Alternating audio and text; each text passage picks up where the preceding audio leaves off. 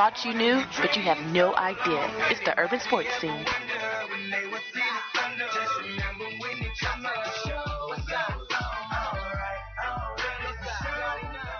You are listening to the Urban Sports Scene with myself, Wole. I'm your host. Will T and Ray Jeezy are out. We're part of Sports Journey, so make sure you check us out at sportsjourney.com. You'll find all kinds of sports content, especially for your DMV sports teams. Subscribe to our podcast on Stitcher, Spotify, iTunes, and Google Podcasts. Just search the Urban Sports Scene. Also, tweet us at Urban Sports Scene and hit us up on our Urban Sports Scene Facebook page. Also, join our Urban Sports Scene Facebook group. Search Urban Sports Scene, sports bloggers, sports podcasters, and sports debates. It's been a long day. It's been a long couple of days now in the DMV, man, in terms of sports teams. You got the Washington Wizards on a 3-game losing streak. Right now, they're in a tight one with the Chicago Bulls. But most importantly, I guess it is what it is, man. Dwayne Haskins has been released by the Washington football team, and a lot of people have things to say about that. You know, I have a lot to say about it. You know, being an individual who's covered the team, and you know who on this podcast we feature a lot of Washington football talk. So we got a segment for you, man. We're gonna keep it real, have all the smoke for you. But you know, we're gonna try to keep it what it is. And we got a lot in the NBA. The first week of the NBA started off, but so it's a lot going on. But I'm going to give you the rundown, but you know we call it the pregame. Will T's not here, so I'm going to say it like this. Let's get into our tradition, the pregame. Here's what we have on tap. We'll talk about the Washington football team releasing quarterback Dwayne Haskins, the team losing to the Carolina Panthers 20-13, and their win or go home game, big game against the Philadelphia Eagles. Sports Journey Washington football team reporter Lake Lewis Jr. Will join us for that segment at 8:20. Sports Journey's Washington Wizards reporter Karita Parks will join me to talk about the start of the Washington Wizards season. Right now, again, I mentioned the Wizards are 0-3. Finally, we'll talk about the first week of the NBA season and more with Quarterly Report podcast, Armand Lee. Armand is the host of the Quarterly Report podcast, so make sure you check him out and make sure you check out that segment. It should be going down around 8:40. But first, we are expecting Lake Lewis to be on, so he'll be calling in anytime now. But we'll talk about first Dwayne Haskins being released. I know a lot of individuals have been kind of not iffy, but kind of happy about Dwayne being released, because it needed to happen, to be honest with you. Dwayne Haskins struggled throughout his tenure here in DC. He had a good run towards the end of last season with Kevin O'Connell as the offensive coordinator, but it comes to just being mature. He had an opportunity with Alex Smith going down in 2 games, to be honest with you, just to show something. He showed a little bit at the second half of the game against the Seattle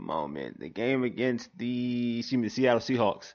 But then, having an opportunity to clinch the playoffs against the Carolina Panthers, he didn't do it, man. He didn't come to play. He didn't bring his big boy pants. And this is coming after, all the talk about what happened, with him being at a strip club or a strip party, without a mask. And this is an opportunity. That was an opportunity for him to show out, and he didn't.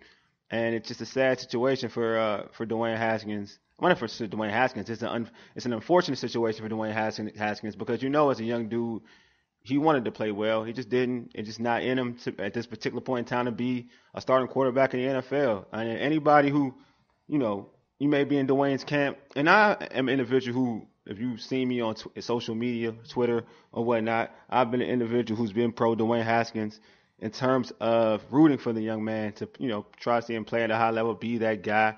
And it just wasn't, and it isn't. At this particular point in time, he's just not a starting quarterback in the NFL. There's so many things this guy does wrong as a quarterback. He's not accurate. And the most important thing as a quarterback, I feel like you got to have confidence and not talk confidence. You got to have confidence. I don't want to hear too many times in the real world we got dudes who talk that talk but don't really walk that walk. And Dwayne Haskins, from what I've seen, and again, I'm not dogging a young dude. I'm not that individual, but I will talk about what you see in sports and what you see from dudes. And he's a guy that does a lot of talking. And sometimes, but when you're confident, you can have a bad play, but you bounce back because you can see it because you got that swag, you got that dog in you. And in games with Dwayne Haskins, you see that when he throws a pick, it's the woe is me mentality. It's not like, okay, I'm about to go get it. It's more like, oh man, this can't happen again. And you don't want your quarterback to have that mentality because once they have that kind of mentality, it's a quicksand effect.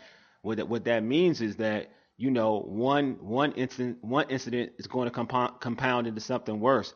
So it's just a snowballing effect, and you're sinking and sinking. You just can't get out of it, and that's what it looked like with Dwayne Haskins. It just looked like he kept sinking and sinking and sinking, and he couldn't find a way out of it, and he kept panicking. So that made him sink even more.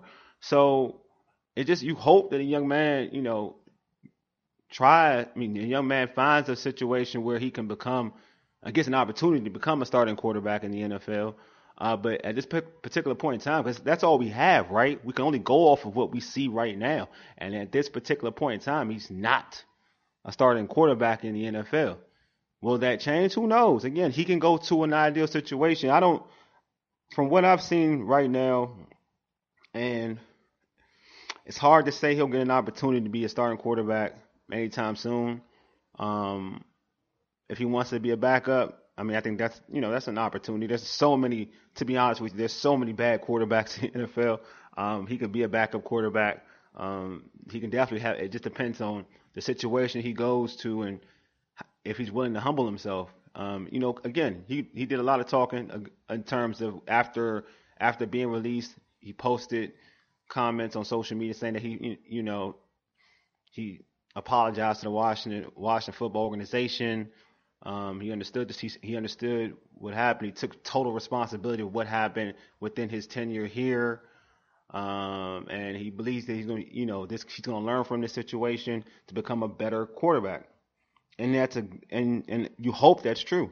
You really do. You hope it's true, and you hope it works out for the young man. Because I do. I'm sorry, I do. I do hope it works out for him. And we're speaking of a dude. I'm a Michigan fan, and if I can root for an Ohio State kid, it is what it is. But you do hope that he turns it all around, because I don't want anybody to act like this dude is an evil individual. He hasn't broken any laws. He hasn't committed any crimes. He hasn't he's not addicted to drugs or anything like that. And I'm not knocking any of that. I'm just saying that people make it seem as if like this dude is the villain, like he's the ultimate villain, and he's not. He's young. He's 20. He's what 23. And I think a lot of times we forget that, when you were 23, you did a lot of dumb crap. You know what I'm saying? Like him being in a strip party with no mask. He's a 23-year-old. So I didn't really look at it like, oh, it's the end all be all. But how I looked at it in terms of football is a situation where you have an opportunity to change the narrative. You have that opportunity to change the narrative, to show folks, all right, I am ready to be a mature player. I'm gonna ball out. I'm gonna show you what I learned. And then you digress, because honestly, that may have been one of your worst football games against the Carolina Panthers, where you needed a win, get your team into the playoffs, and that didn't happen for Dwayne. And I don't want to I don't want to talk all about Dwayne on this show, because again, he's not the Washington football team quarterback. He is not part of this team. I don't like talking about backups. I don't like talking about dudes who potentially could be an XFL quarterback. That's not my thing. That's not the way I roll. But again, I do hope this individual does get it all together. Hopefully he gets on another team next season. He cleared waivers. When he was released, he cleared waivers, so any team can now get him. No one picked him up. There are teams out there that may be interested in getting a Dwayne. I heard somebody on Twitter said San Francisco, and I'm like, yeah, that's something Kyle Shanahan would do, because he's uber petty. Like Shanahan is the petty dude. Like I can see him doing that, thinking, you know what, this dude left. This dude left.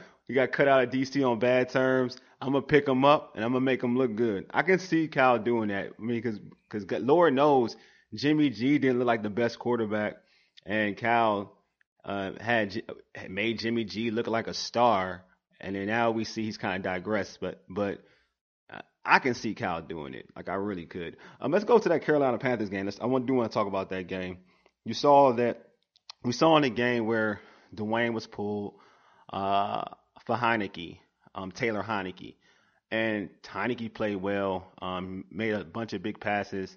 Actually had an opportunity to make the game uber tight if Cam Sims, I believe, in the fourth quarter catches a easy bomb that would have led to a touchdown. And, to me, he had a good showing. He anticipated well. He found the open receivers. He did what he needed to do. It was a winnable game. I wasn't a big fan of the play calling. I think that a lot of times, we blame the quarterback play, but the play calling needs to improve.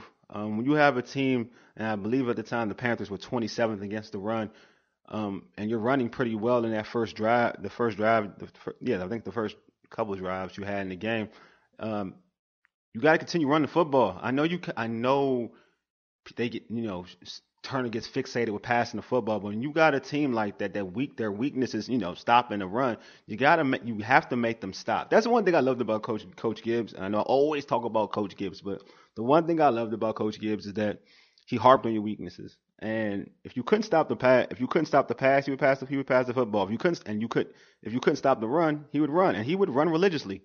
It's not the sexy thing to do, but he would run, and he would run 24/7 until you stop it. He would probably run the same play over and over, counter trade, gut, up the middle, all of that, just until you stopped it. And if you didn't stop it, he would keep doing it.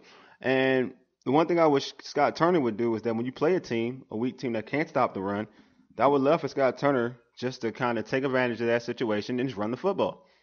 Because you do have, you brought in Antonio Gibson to play. Like, he could have sat out for real for just that limited amount of carries. Like, he averaged 6.1 yards a carry. I believe 10 carries for 61 yards. Run him. Because you run him, you have a good opportunity, even when Dwayne messing up, to stay in the game and control the narrative of that football game. And you didn't do that. So I have a little blame with Scott Turner. Also, I got to blame, a lot of people, we gas up receivers, and they make big plays. We say, oh, he's going to be the next number 2. But Cam Sims, like I mentioned, the drop pass. You had a drop pass and Dwayne rolled out of the pocket, hit you in the breadbasket, you dropped it. That's a big boy wide receiver play. That's a play that number 2 wide receiver should make. If you're going to be a possession wide receiver, because no one's asking you to be a speed demon, you got to make that catch. I'm sorry, you got to make that catch. We're here to keep it real, fellas and ladies. We're here to keep it real. We got to hold everybody accountable. You got to make that catch. You got to make that catch when your team needs you. That's a touchdown. You're down 20-6. You catch that, it's 20-13. And you have enough time to get the ball back to have a drive to potentially take tie the football game up. So yeah, that's on you. You gotta, Cam. You gotta get better, man. You can't be 50-50. Like, you will make a great play, but then on the flip side, you make a bad play. You're literally like 50-50 for real. So just gotta step up. I mean, I love it. I love the way you stepped up, because you play with heart, and I love that. I love that you play with heart. But now it's time to keep those hands. Like, those hands got to be legit. Those hands got to be legit. Like, for you to take it to the next level, your hands got to be legit. Because as a wide receiver, that's what you're known for real, bro. It's running routes and those hands. If you dropping everything, no one can rely on you, then that's a problem, bro. That's a serious, serious problem. So hopefully Cam Sims gets it together. Steven Sims, another Sims boy. Steven Sims Jr. So much, man. Like, you've muffed enough punts so far this season to a point where I'm like, if I'm Coach Rivera, I don't know if I can trust you. That play changed the whole dynamics of the football game. We talk about the poor play of Dwayne, but that fumble for a touchdown changed the whole dynamics of the football game. And once that happened, it was a wrap. I mean, it was a wrap. So we need Steven Sims Jr. to step up as a punt returner, and also as a pass catcher, because you're dropping enough footballs this season, and when you do catch the football, go upfield. There's a lot of dancing out the slot that limits you from getting extra yards. Get the ball, go up the field. Like this offense can't afford to not take advantage of what the defense gives you. You have to take advantage of it. So Steven Sims Jr., you got to step up in that aspect because this team needs you. And for the return, for the fumble, the kickoff for the fumble, the punt return fumble for a touchdown, bruh, like you should have fair caught that anyway. I don't even get why you wanted that. It was in your mind to think about running that anyway. So it's just a lot. Like this team needed this football game, and they were lackadaisical in certain aspects of this in that game against the Carolina Panthers. And also, let's go to the defense. They were good. The defense was good. I don't want to say it was bad because Chase Young was a monster. Forced fumbles, sacks. The dude was a monster, man. But there's this theme where they're playing mobile quarterbacks. And Teddy wasn't as electric as a mobile quarterback, but he did make a play or two. But they have to shut that down because they haven't really they haven't beat a legit mobile quarterback this season, and they're gonna see one next week. So, this week for real, they're gonna see one this week. So it's got to go down. Like they got to shut this crap down. Like they got to shut down this and change this narrative of them not being able to stop a mobile quarterback because they have to do it because it's a win or go home type of game. So, but I liked what Taylor Heinicke did. I think that,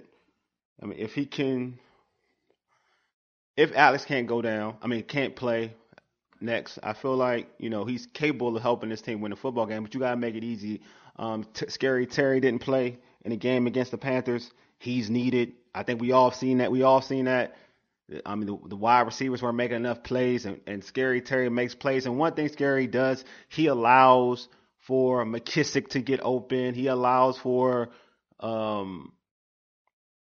Logan Thomas to get open because he garners so much attention. Like he garners so much attention. You can't focus on McKissick when you gotta worry about Scary Terry being able to go deep or running those precise routes. You gotta worry about him. You gotta pay attention to him. He's the one you pay attention to.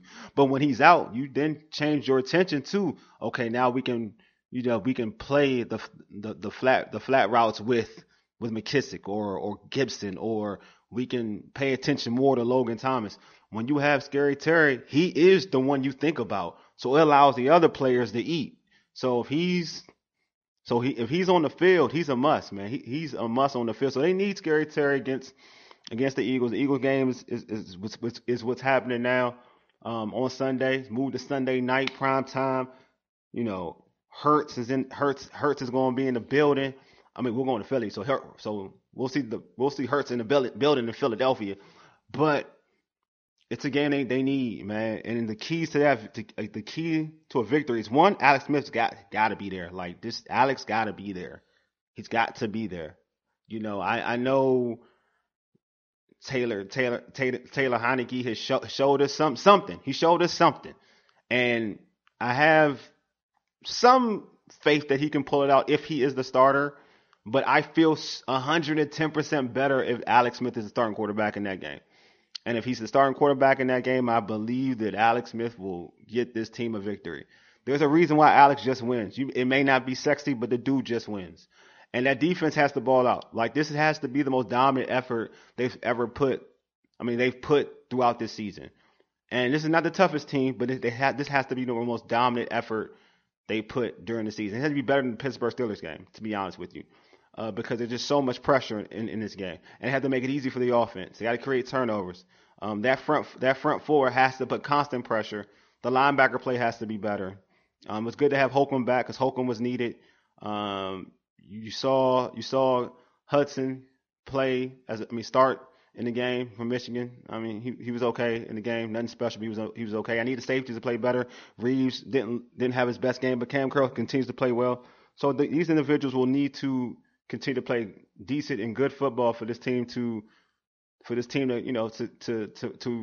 win the game and get to the postseason because they win there in the NFC East. They win the NFC East and they're the NFC East champions. and there's an opportunity for this team to do that.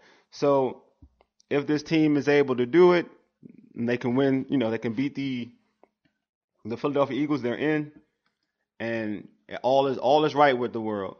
But they need Scary Terry. They need the defense to have an elite game, and we'll see from there. Because my bold prediction, Washington wins. Because there's always like 23 or 20 to whatever. But my prediction is Washington wins the game, 23-14. And then the DMV area will be lit and happy, and all is right with the world. But the Washington Wizards have started off the season 0-3. Is it time to kind of panic? Sports Journey's Washington Wizards reporter Karita Parks will answer this question after the break. You're listening to the Urban Sports Scene for Aegis. You dig? Deuces.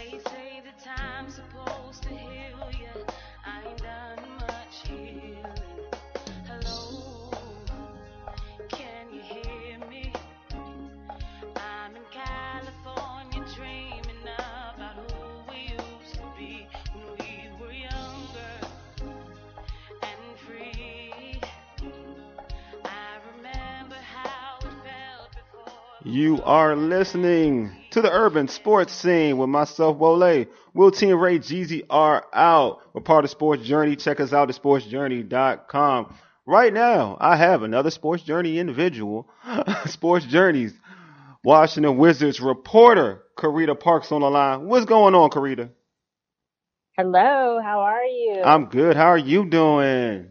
Doing well. That's good. So, all right. So the Washington Wizards, they're playing Chicago Bulls right now. But before we get to that game, the Wizards have started 0-3 this season. Why are they 0-3? Defense is the biggest issue that they are having, in my opinion. They've had leads in all the games that they've lost. They have had leads, and they have let the game slip away in the fourth quarter. Mm-hmm. They are not closing out games. It's just unacceptable as far as I'm concerned. Like, you should be able to close out games, but you're letting these other teams come back because as soon as you score a bucket, they score a bucket. You're not playing any defense. So is it the same old problem last season? Because last season they weren't playing defense either. Is it just because they it's I the last 2 seasons. Okay. I'm trying to figure it out because I believe they hired a new dude to help out with the defense. If it's the same thing, it's like, what's going on? I have seen no improvement. We saw flashes of defense. I've seen some flashes of defense. In the first game, I was like, okay, they're playing defense. Then it all went away, like I said, in that fourth quarter. But, I also, in addition to the defense, Coach Brooks and his lineups, it's like he's still experimenting, and we see lineups that work, and then he doesn't use them anymore. So I'm not clear what's going on with the decision making as well in the fourth quarter, because there was a point in the Orlando game where you had Brad on the bench, Thomas Bryant was on the bench, Howell, who was playing very well, was on the bench, and that was the game that Westbrook wasn't playing. So why are these guys on the bench when you need them the most? And you're talking, and that's which game was that? I think I watched that game because I think Drew Gooden was had a lot to say about the substitution patterns in that game. That was the last Orlando game. I mean, the lineups were questionable in the first Orlando game, but when you saw it again in the second game, it's like, okay. It's wild because so I want to go back to the defense because you're right, because this has been happening way too much throughout the last some odd years. Is it the players, or is it just Brooks's terminology. But I mean, because I'm trying to like put two and two together because Brooks is the common denominator. That's one. He's the common denominator. And I don't want. I mean, I'm gonna go ham on him later, but he's a I common. was like, I know where this is going. Yeah, I'm about to go common. I'm about to go. I'm about to get on him like later, but that's not now though. Like, but he's the common denominator. And then you look at like I'm trying to get the players because they got the similar players. So my thought is he valuing? I want to say is Brooks valuing offensive players rather than defensive players? That's a good question. I would say yes, but maybe that's because that's what he is better at. However, he knows that defense is a problem. Mm-hmm. And so if you know defense is a problem, you have to make those adjustments. I don't care if you value offensive players more. All the offense in the world isn't going to help you if you can't defend. That's true. I'm trying to get into Scott Brooks' We're trying to mind. work through this. I'm trying to, man, because look, I got a lot. You know, I'm not a Washington Wizards fan. I cover the team though. You know what I mean? You know what I'm saying? I cover the team. I want these Washington fans to feel good, man. Like I just want them to feel good. Like I want them to feel good. I feel bad. They'll feel for good them. if it's a win. But you just also don't want to see your team leading for 90% of the game, not even 95% of the game, and lose in like the last 5 minutes. That is what happened with Philadelphia, the 76ers, and that first Orlando game. The second Orlando game, they didn't lose in the last 5 minutes, but they lost in the fourth quarter. So like down the stretch, for me, it's a combination of the coaching and the players. Yeah. Because from a coaching perspective, we talked about the whole lineup situation and the substitution patterns. But as a player, you got to keep that same energy. You got to have some fight in you.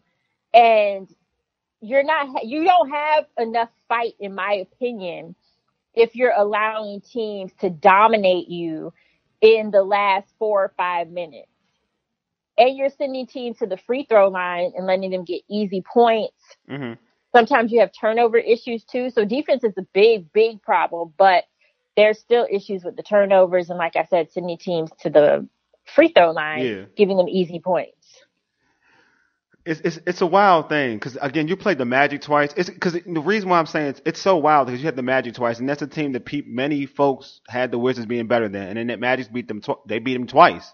You know what I mean? Like at home. For the 6th time in a row. Exactly. 6th time in a row, and you beat them twice at home. You have 2 games, and granted, there's no crowds, and that plays a part too. But it's still at home. It's in your court. You practice here. You know the rims and whatnot. So you had them twice already, and you lost to them twice, and you had one. Markelle Fultz, who's from this area, who's from the DMV, from PG County, and he balled out. But you got Bradley Beal and on a contract situation, knowing that he needs to see something to make sure if he wants to stay or not. And starting the season 0-3, I'm sure Bradley Beal like, yo, bruh, is this a good look?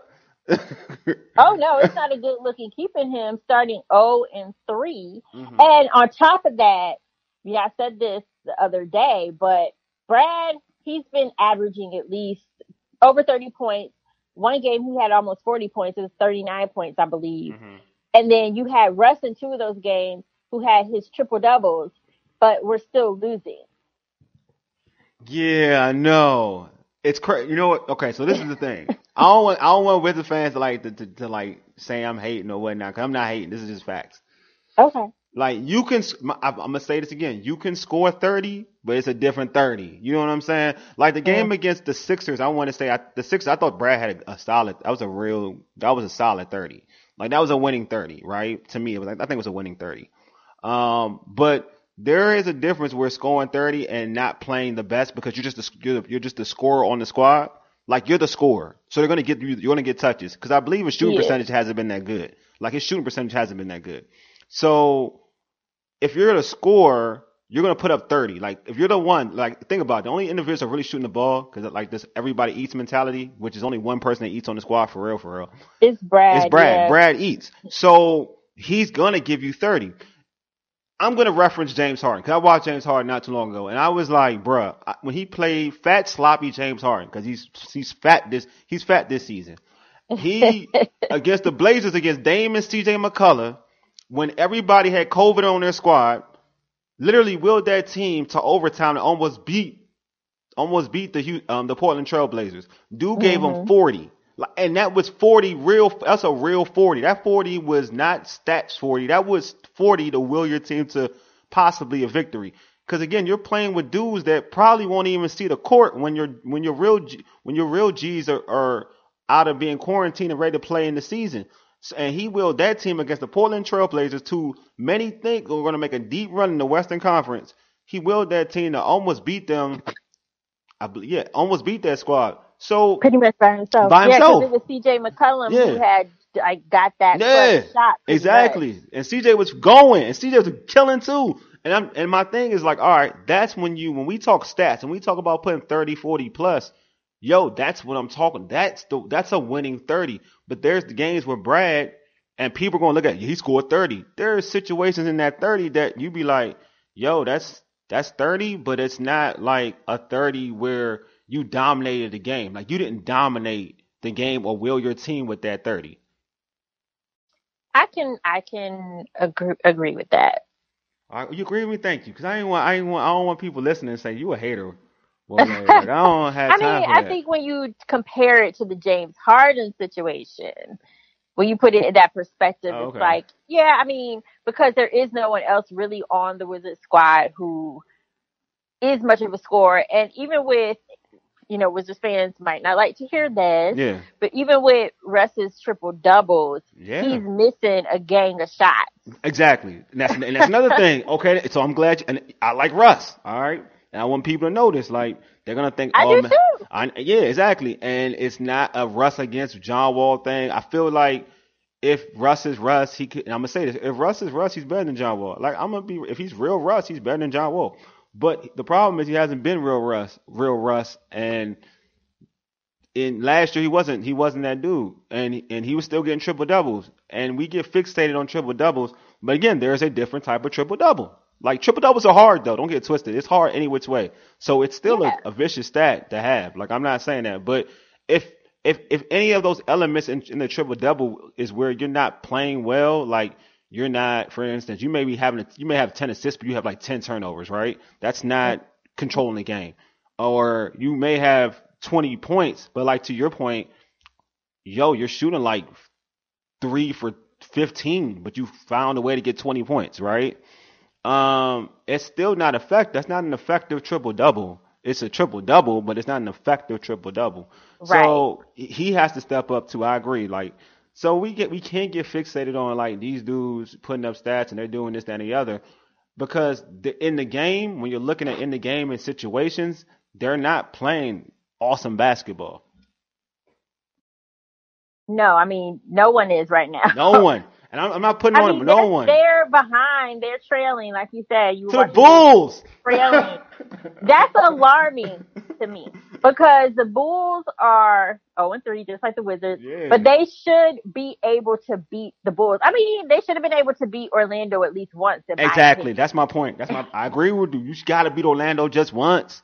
Like, Orlando ain't that good. We're talking, all right, so people had this team in the, like, they can get all the way up to the 6th seed, right? Like, I've heard that, like, the 6 or 5 seed. We're talking about the Wizards, right? Yeah, the Wizards, right? Yeah. You just lost twice to Orlando, so that makes Orlando better than you. So you're automatically lower than what you thought. Like, you're super low, because their team's better than Orlando. So now you're like, and we're looking at it from this point in the season, this part of the season, like, you're low. Like, you're very low on a totem pole of the East. So that's my thing. We gotta, like, when we talk about it, we gotta really break it down to a point where we can say that this team is really where they're supposed to be at. Because I just think that and Scott Brooks got to be ready because, like, hey, folks panicking. Oh yeah, they definitely are. The fans, especially, like they are going off already. I think it's because there was so much anticipation once you had Russ once you got Russ, there was like so much anticipation of what he could bring to the table, right? Mm-hmm. With him and Brad together. Mm-hmm. And now you're off to an 0-3 start. So that's a huge disappointment. It's like, wait a minute. Yeah. I had my homie. Everybody thought we were going to be better. Look, hey, I don't want to say nothing. I'm just going to say this for Wizard fans. And this is throwing shade. I'm going to be real. This is throwing shade. John Wall had Scott Brooks as a coach, and he had Bradley Beal. And he still got to the postseason. That's all I'm going to say. John Wall had Scott Brooks as a coach, and he got y'all to the postseason. And he beat the Boston Celtics, too. I mean, not almost not, but he got Boston Celtics to the seventh game in a highly contested Eastern Conference semifinals. That's all I want y'all to know. I want y'all to feel that, though. I want y'all to feel that. You know John about to fall out this season, right? Huh? Oh, man, look. He's about to make Look. Washington regret that decision. Now we about to really go in because we really throwing shade to Washington fans right now. I'm not throwing shade. Oh, I I'm am. just Believe being me. realistic. Look, you being realistic. I'm throwing shade. So yes, you are correct. And also, I will say this. Everybody said like, oh man, John Wall Jay's broke. Yo, I mean, I like Russ, but how that Jay looking though? I like Russ, but how that Jay looking compared to John Wall? Like that was a knock on John. That's what's so funny, right? Everybody loves Russ, right? Everybody loves Russ. I love Russ too. I love Russ. I don't even knock Russ's Jay or nothing. But everybody loves Russ. But the same folks that criticize John Wall about his Jay, they ain't saying nothing about Russ jumper right now. Cause his jumper is worse than John Wall's Jay in DC, period, right now. Right now, Russ's Jay is worse than John Wall. And I'm talking about John Wall when he was healthy. It's worse than John Wall right now. Because every argument I had with somebody was like, well, John Wall can't shoot. All right. Okay, he can't shoot. Okay. But he was going to get them points if he had to drive to the basket. I agree. He was going to get the points any which way he had to. Yeah, I agree. I'm just saying for all the folks out there whose knock on Wall is that he couldn't shoot. I'm just saying, what are you saying about Russ? Like, what are you saying now about Russ? Are you saying, oh, he gets rebounds? Is that your argument? Okay. He gets rebounds. He does get rebounds. He does get rebounds. John Wall didn't get triple doubles. John Wall gave you double doubles. So he missed. I'm sorry. John Wall just gave you 20 and 10. I'm sorry. It may be 4 rebounds. So I guess, yeah, you're right. I guess you're right. That's how I look at it. It's hilarious to me, man. Like, but again, I like Russ. I'm gonna say this. I like Russ. It's not a knock on Russ. I'm just speaking to the fans out there who have their way of hating on John Wall. That's who I'm looking at. I'm looking at y'all. Like that's what I'm talking to. I'm talking to y'all. I'm not talking to John. I'm not talking to Russ. I'm talking to y'all. Cause y'all the same people, the same ones that said, well, John Wall can't shoot. He can't do that. All right. Yeah. How that Russ 3-point percentage looking? Then you come back and holler at me about John Wall. And if John Wall, and God forbid if John Wall is, Kareem started off when you said John gonna eat. So I'm putting that on you. If John Wall come into this season shooting 36% from 3, oh, y'all gonna get it. Don't mess with me. Y'all gonna get it. I can understand the concern about whether or not he would be healthy. Oh my gosh. Oh, I just saw Thomas Bryant fall. Oh, the dunk? So awkwardly. Oh, I thought you saw the dunk. The dunk was mean. I didn't care about the landing. The dunk looked good though. Go ahead. The way I saw his leg, I was like, I guess that's just the way he fell, but his leg, I was like, oh my, I thought something just happened. But yeah, the dunk was mean. Yeah. But see, look. So anyway, I could understand them being uncomfortable with not knowing what state John would be in after his surgeries. I completely get that. But I will say this. I thought they would at least see what he was looking like this season. Yeah. I thought so too. Before making that kind of decision. Oh, they knew what they was doing. I mean, I'm gonna say this. One, if you watch, and I'm sure you saw it on social media, and you just want to look at certain things. Not if we're talking about athleticism. If you watch social, if you saw his clips on social media, you knew he was athletic. You knew he got it. You knew he had it back. Like that was because you want to see like if your argument is his jumper, did he improve his jump shot? Then yeah, it's hard to go off of clips, right? You know what I'm saying? We've seen that with Washington football quarterbacks, right? Clips can show you everything and mean little. But if we're talking about athleticism, just off of his pickup games, then you can say, yeah, he got it back. Like that wasn't hard to see. But them letting him go had nothing to do with basketball. Nothing to do with basketball. I don't care anybody tells me. It's nothing to do with basketball. Because you gave up a first round pick too. And Russ, and if we're being completely honest with the situation, you just wanted this contract gone, period. And Houston was happy to take it because they knew what he can do. Of course. They knew what he can do. And it is what it is. Like, Kevin Durant comes out because he was playing his pickup events and whatnot. And KD was out telling the same folks, John looked good. And KD don't lie about a player looking good. Then you already know that John was ready. Like he was ready.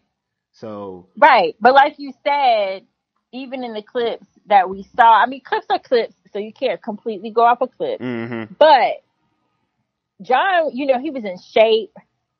He looked like he was back. Yeah.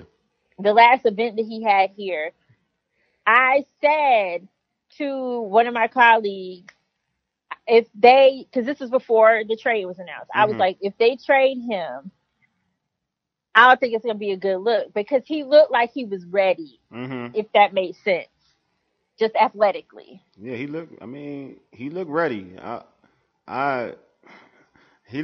And I'm like, again, it's not basketball. It was nothing to do with basketball. It's more, whatever. I don't want to put on anybody. I have my suspicions, put it that way. Ava Karita, I appreciate you for being on. Before I let you go, there's two things I want you to do. I want you to talk about what you got coming down the pike. I see that you have a cool podcast. I want you to talk about that cool podcast you got going with your lovely, lovely lady friends. Y'all look like y'all doing it. Also, I want you to talk about Double Sports too. So yes, so Double Take Sports. Let me correct myself. Double Take Sports. Correct. Double Take Sports. I know I'm here. Look, I'm here to correct everything about myself. Go ahead. Yes, so definitely check out Double Take Sports. There you will find stories related to NBA, NFL, most sports, and a lot of the stories some stories are news stories, some are more in-depth stories, and then also any media or interviews that I have. You can also find on Double Take Sports. You can also subscribe to the Double Take Sports weekly news update, where if you cannot go to the website and read the stories, you will get an email directly to you every week with all the stories that have been posted. So make it easy on yourself. Also, be sure to follow Double Take Sports at DBL Take Sports on all social media platforms. And then to your point, I have a new podcast out with 3 of my colleagues who also cover the Wizards. It's called the Triple Dub Podcast. Spelled, it looks like Triple W, but play on basketball, Triple Dub. I love it. So that podcast, it's been great. We cover the Wizards, also what's going on in hoops, so all over the NBA and WNBA. And then we also feature a woman in sports every week because we are women in sports. And so we have to pay homage to other women who are doing their things in the industry. So be sure to follow us at Triple W Pod on all social media platforms. And you can find that on YouTube as well. Awesome. You guys are doing great work. I already checked out I checked out the last episode. I appreciate your work. I shared it as well too. So keep doing the great work. I appreciate that. All right, keep doing the great work. All right, Karita, you know what? I'll probably try to get you next week too. Let's hope we get a W between now and next. Let's hope so, man. DC needs something. Yes. Well, maybe the Washington football team will come through. We'll see. On Sunday. We'll see. I know. I wish they would have just took care of business against the Panthers. Yeah, should have did that, but they didn't. So we will see. Here we are. Yeah, I know. All right, Karita. All right. All right. Thanks. You're welcome. Thank you. Bye. Thanks, Karita. That's the great Karita Parks. I'm gonna call her great because she's amazing. Make sure you follow Karita on Twitter. That's at Karita C Parks, and follow Double Take Sports on Twitter as well at DBL Take Sports. Also follow Double Take Sports on Facebook too. Again, that is at DB. Excuse me. Also on IG as well too. I'm sorry. On IG, and that's at DBL Takes Sports on IG. Again, that's at DBL Take Sports on IG. All right, we completed the first week of the NBA season.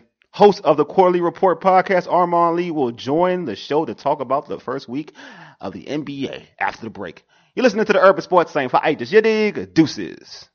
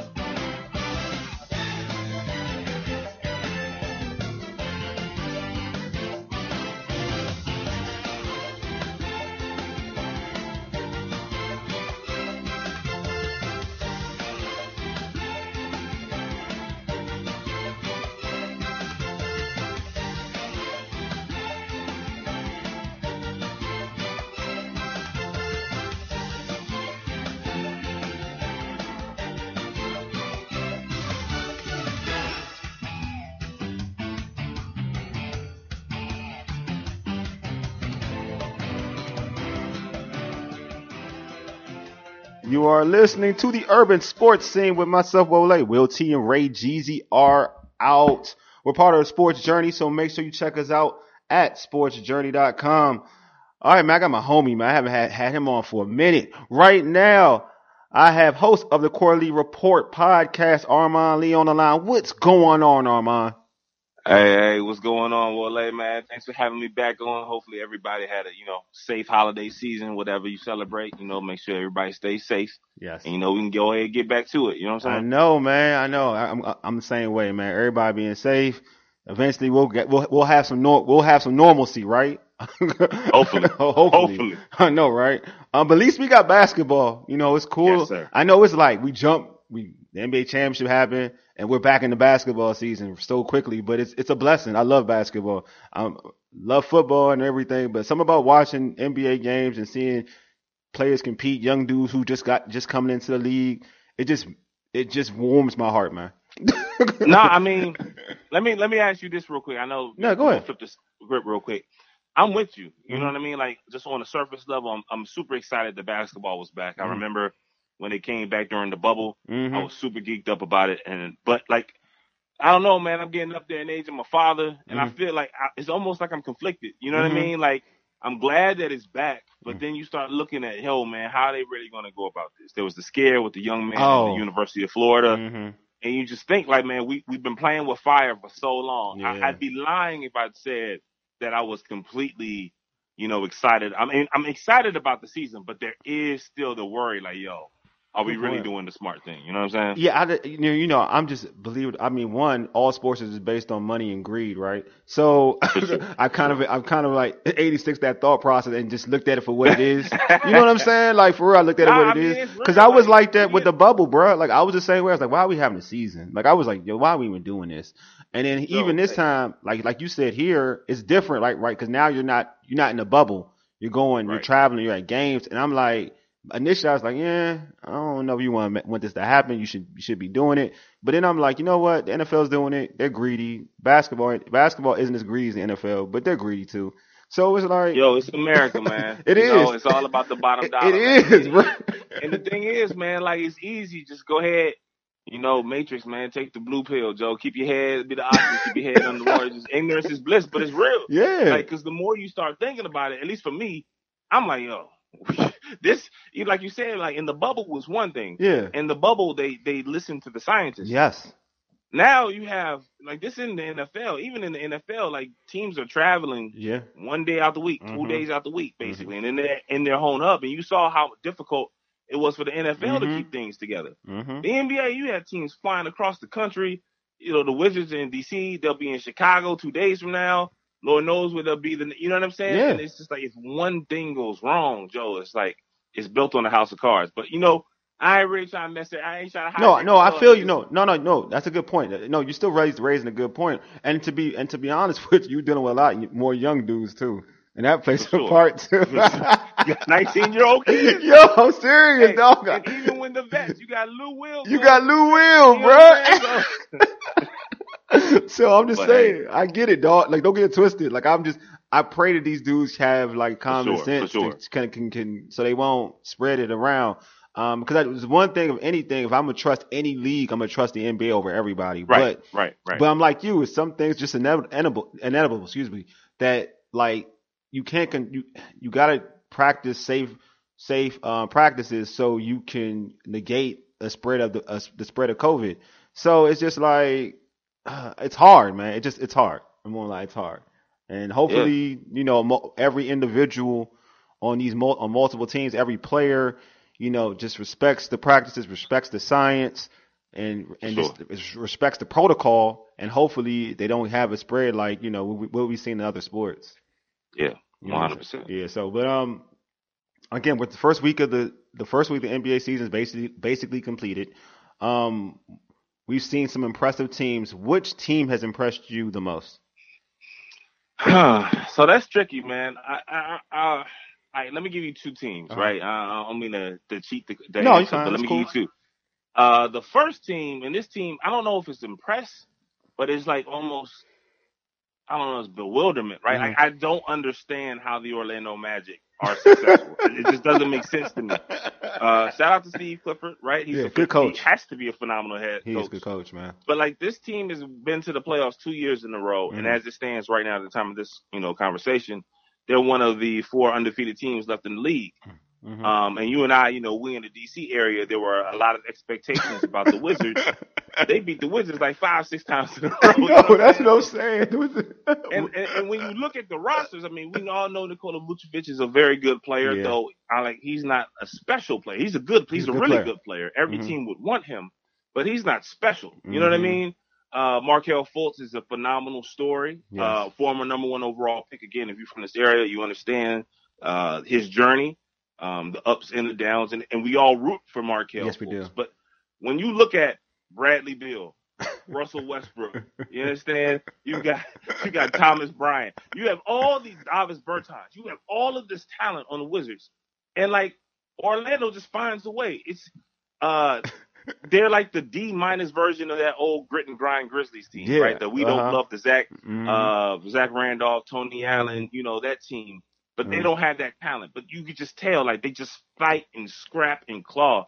And I don't understand, for the third year now, how they're good. Like, I don't understand how they beat teams. But that's definitely the first one. And number 2, I don't necessarily know if it's surprising, because I've always believed in the Pacers. They have so much talent. I agree, but bro.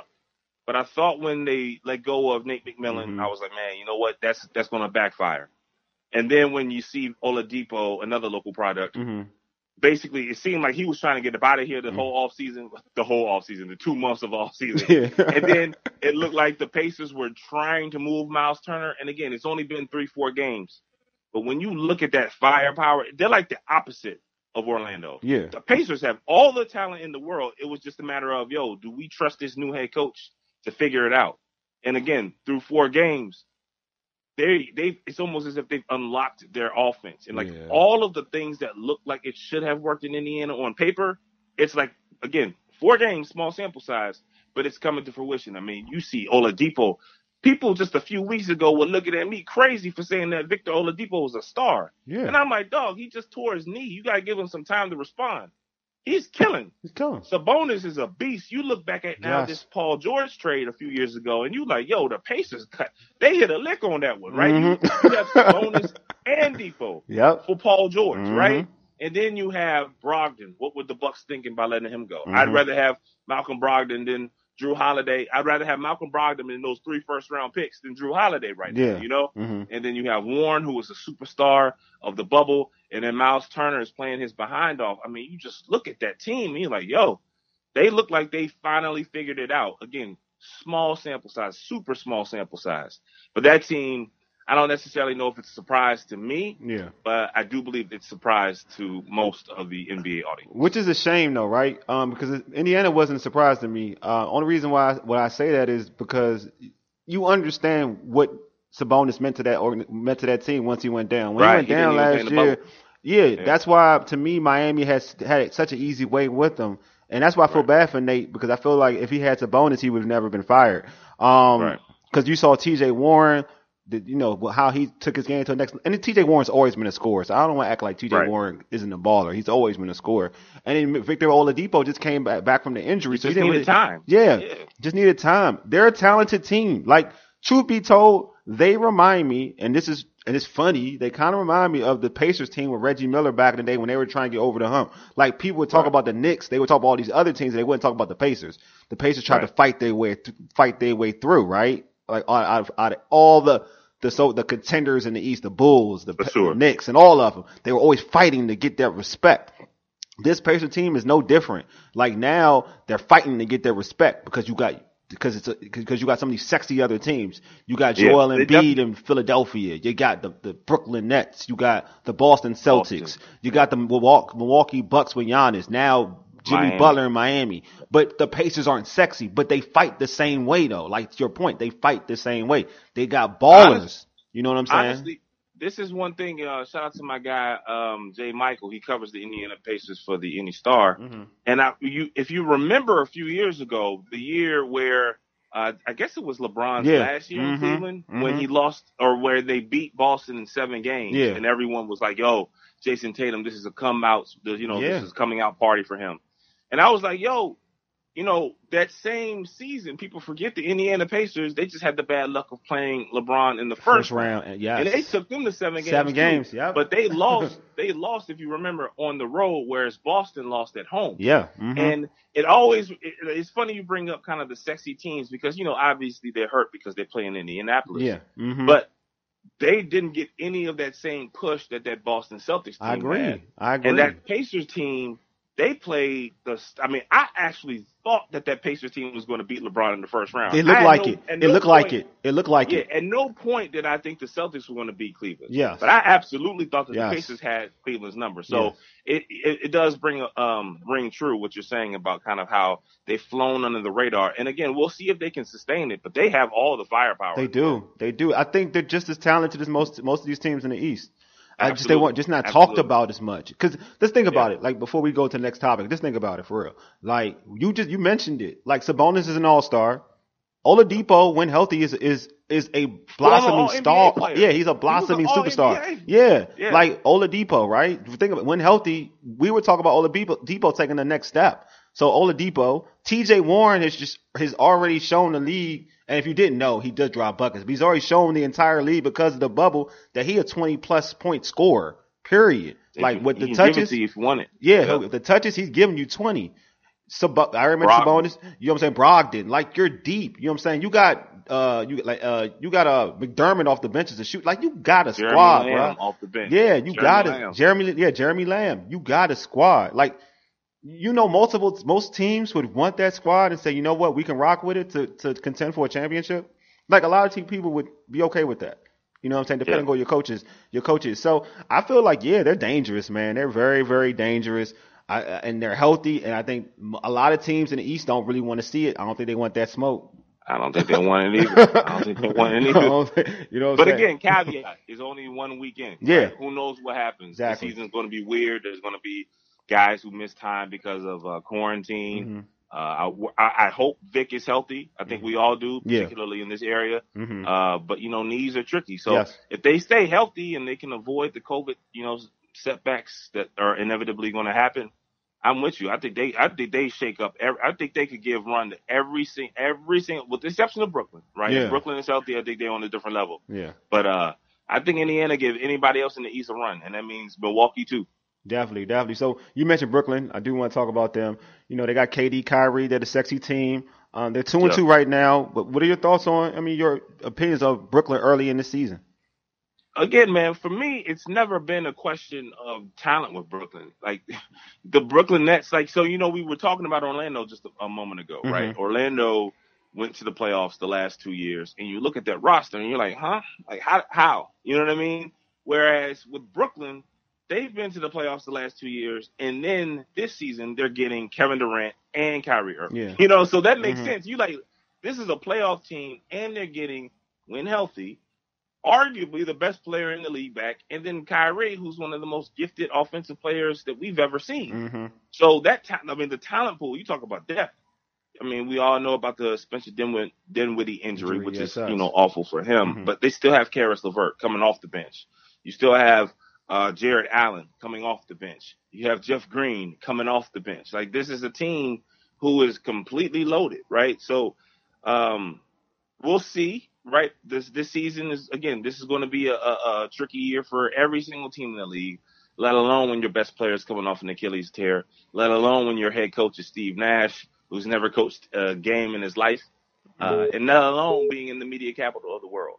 But when healthy, I just can't foresee a team in the East knocking them off. But there will be things that you just can't quantify. How will the chemistry look? How will KD respond to a shortened season? Forget about just a regular 82 games, getting 72 games in a compact schedule. We'll see how his body responds. But on paper, and throughout the first few games when they were healthy, I mean, they've lived up to the hype thus far. Yeah, they play a smooth brand, man. I'm not gonna lie, like, it's a real smooth brand. I watched them. It's smooth, man. Like, I was worried about, because you look KD and what happened in OKC with Russ, and you know how Kyrie's mentality is in terms of winning shots. But it seems like the transition is just smooth. But I just want to see, because it's real though, right? Because now they're going to give everybody's best shot. Like it is what it is. It getting to a point where you see Brooklyn on the schedule, and now the bottom feeders are going to be playing. They're going to be trying to play their best games now. Like, they're going to get everybody's best life. Real talk, they're going to get everybody's best life. And we saw that with Charlotte, right? You saw that with Charlotte. Charlotte has looked bad, hasn't looked good this season. They played Brooklyn, and they played their best brand of basketball that day. I mean, Terry Rozier dunking on KD and all this madness. So it's like, I want to see if they're ready for that. I know KD's ready for it because KD's experienced it, right? Kyrie too. They experienced it when they were, Kyrie and Cleveland. But everybody else hasn't experienced that. That's a different monster. You know what I mean? That's a different monster. You gotta get used to that. So I want to see how they, respond to that in that environment, in that element. And then when there's adversity, because when the other dudes aren't playing that well, now you get to see how the two are going to play to pull their team out of that hole. You know what I'm saying? Because it's easier in Golden State where you've already had that mentality. You had Steph, you had Clay, you had Draymond. You had guys who was in it, and they knew how to play a particular brand to get over that. Cleveland, LeBron, with Kyrie, he had LeBron. And LeBron's used to it forever. He's just used to it. You know what I'm saying? So now you got to be the leaders in this situation. So it's interesting to see how that works.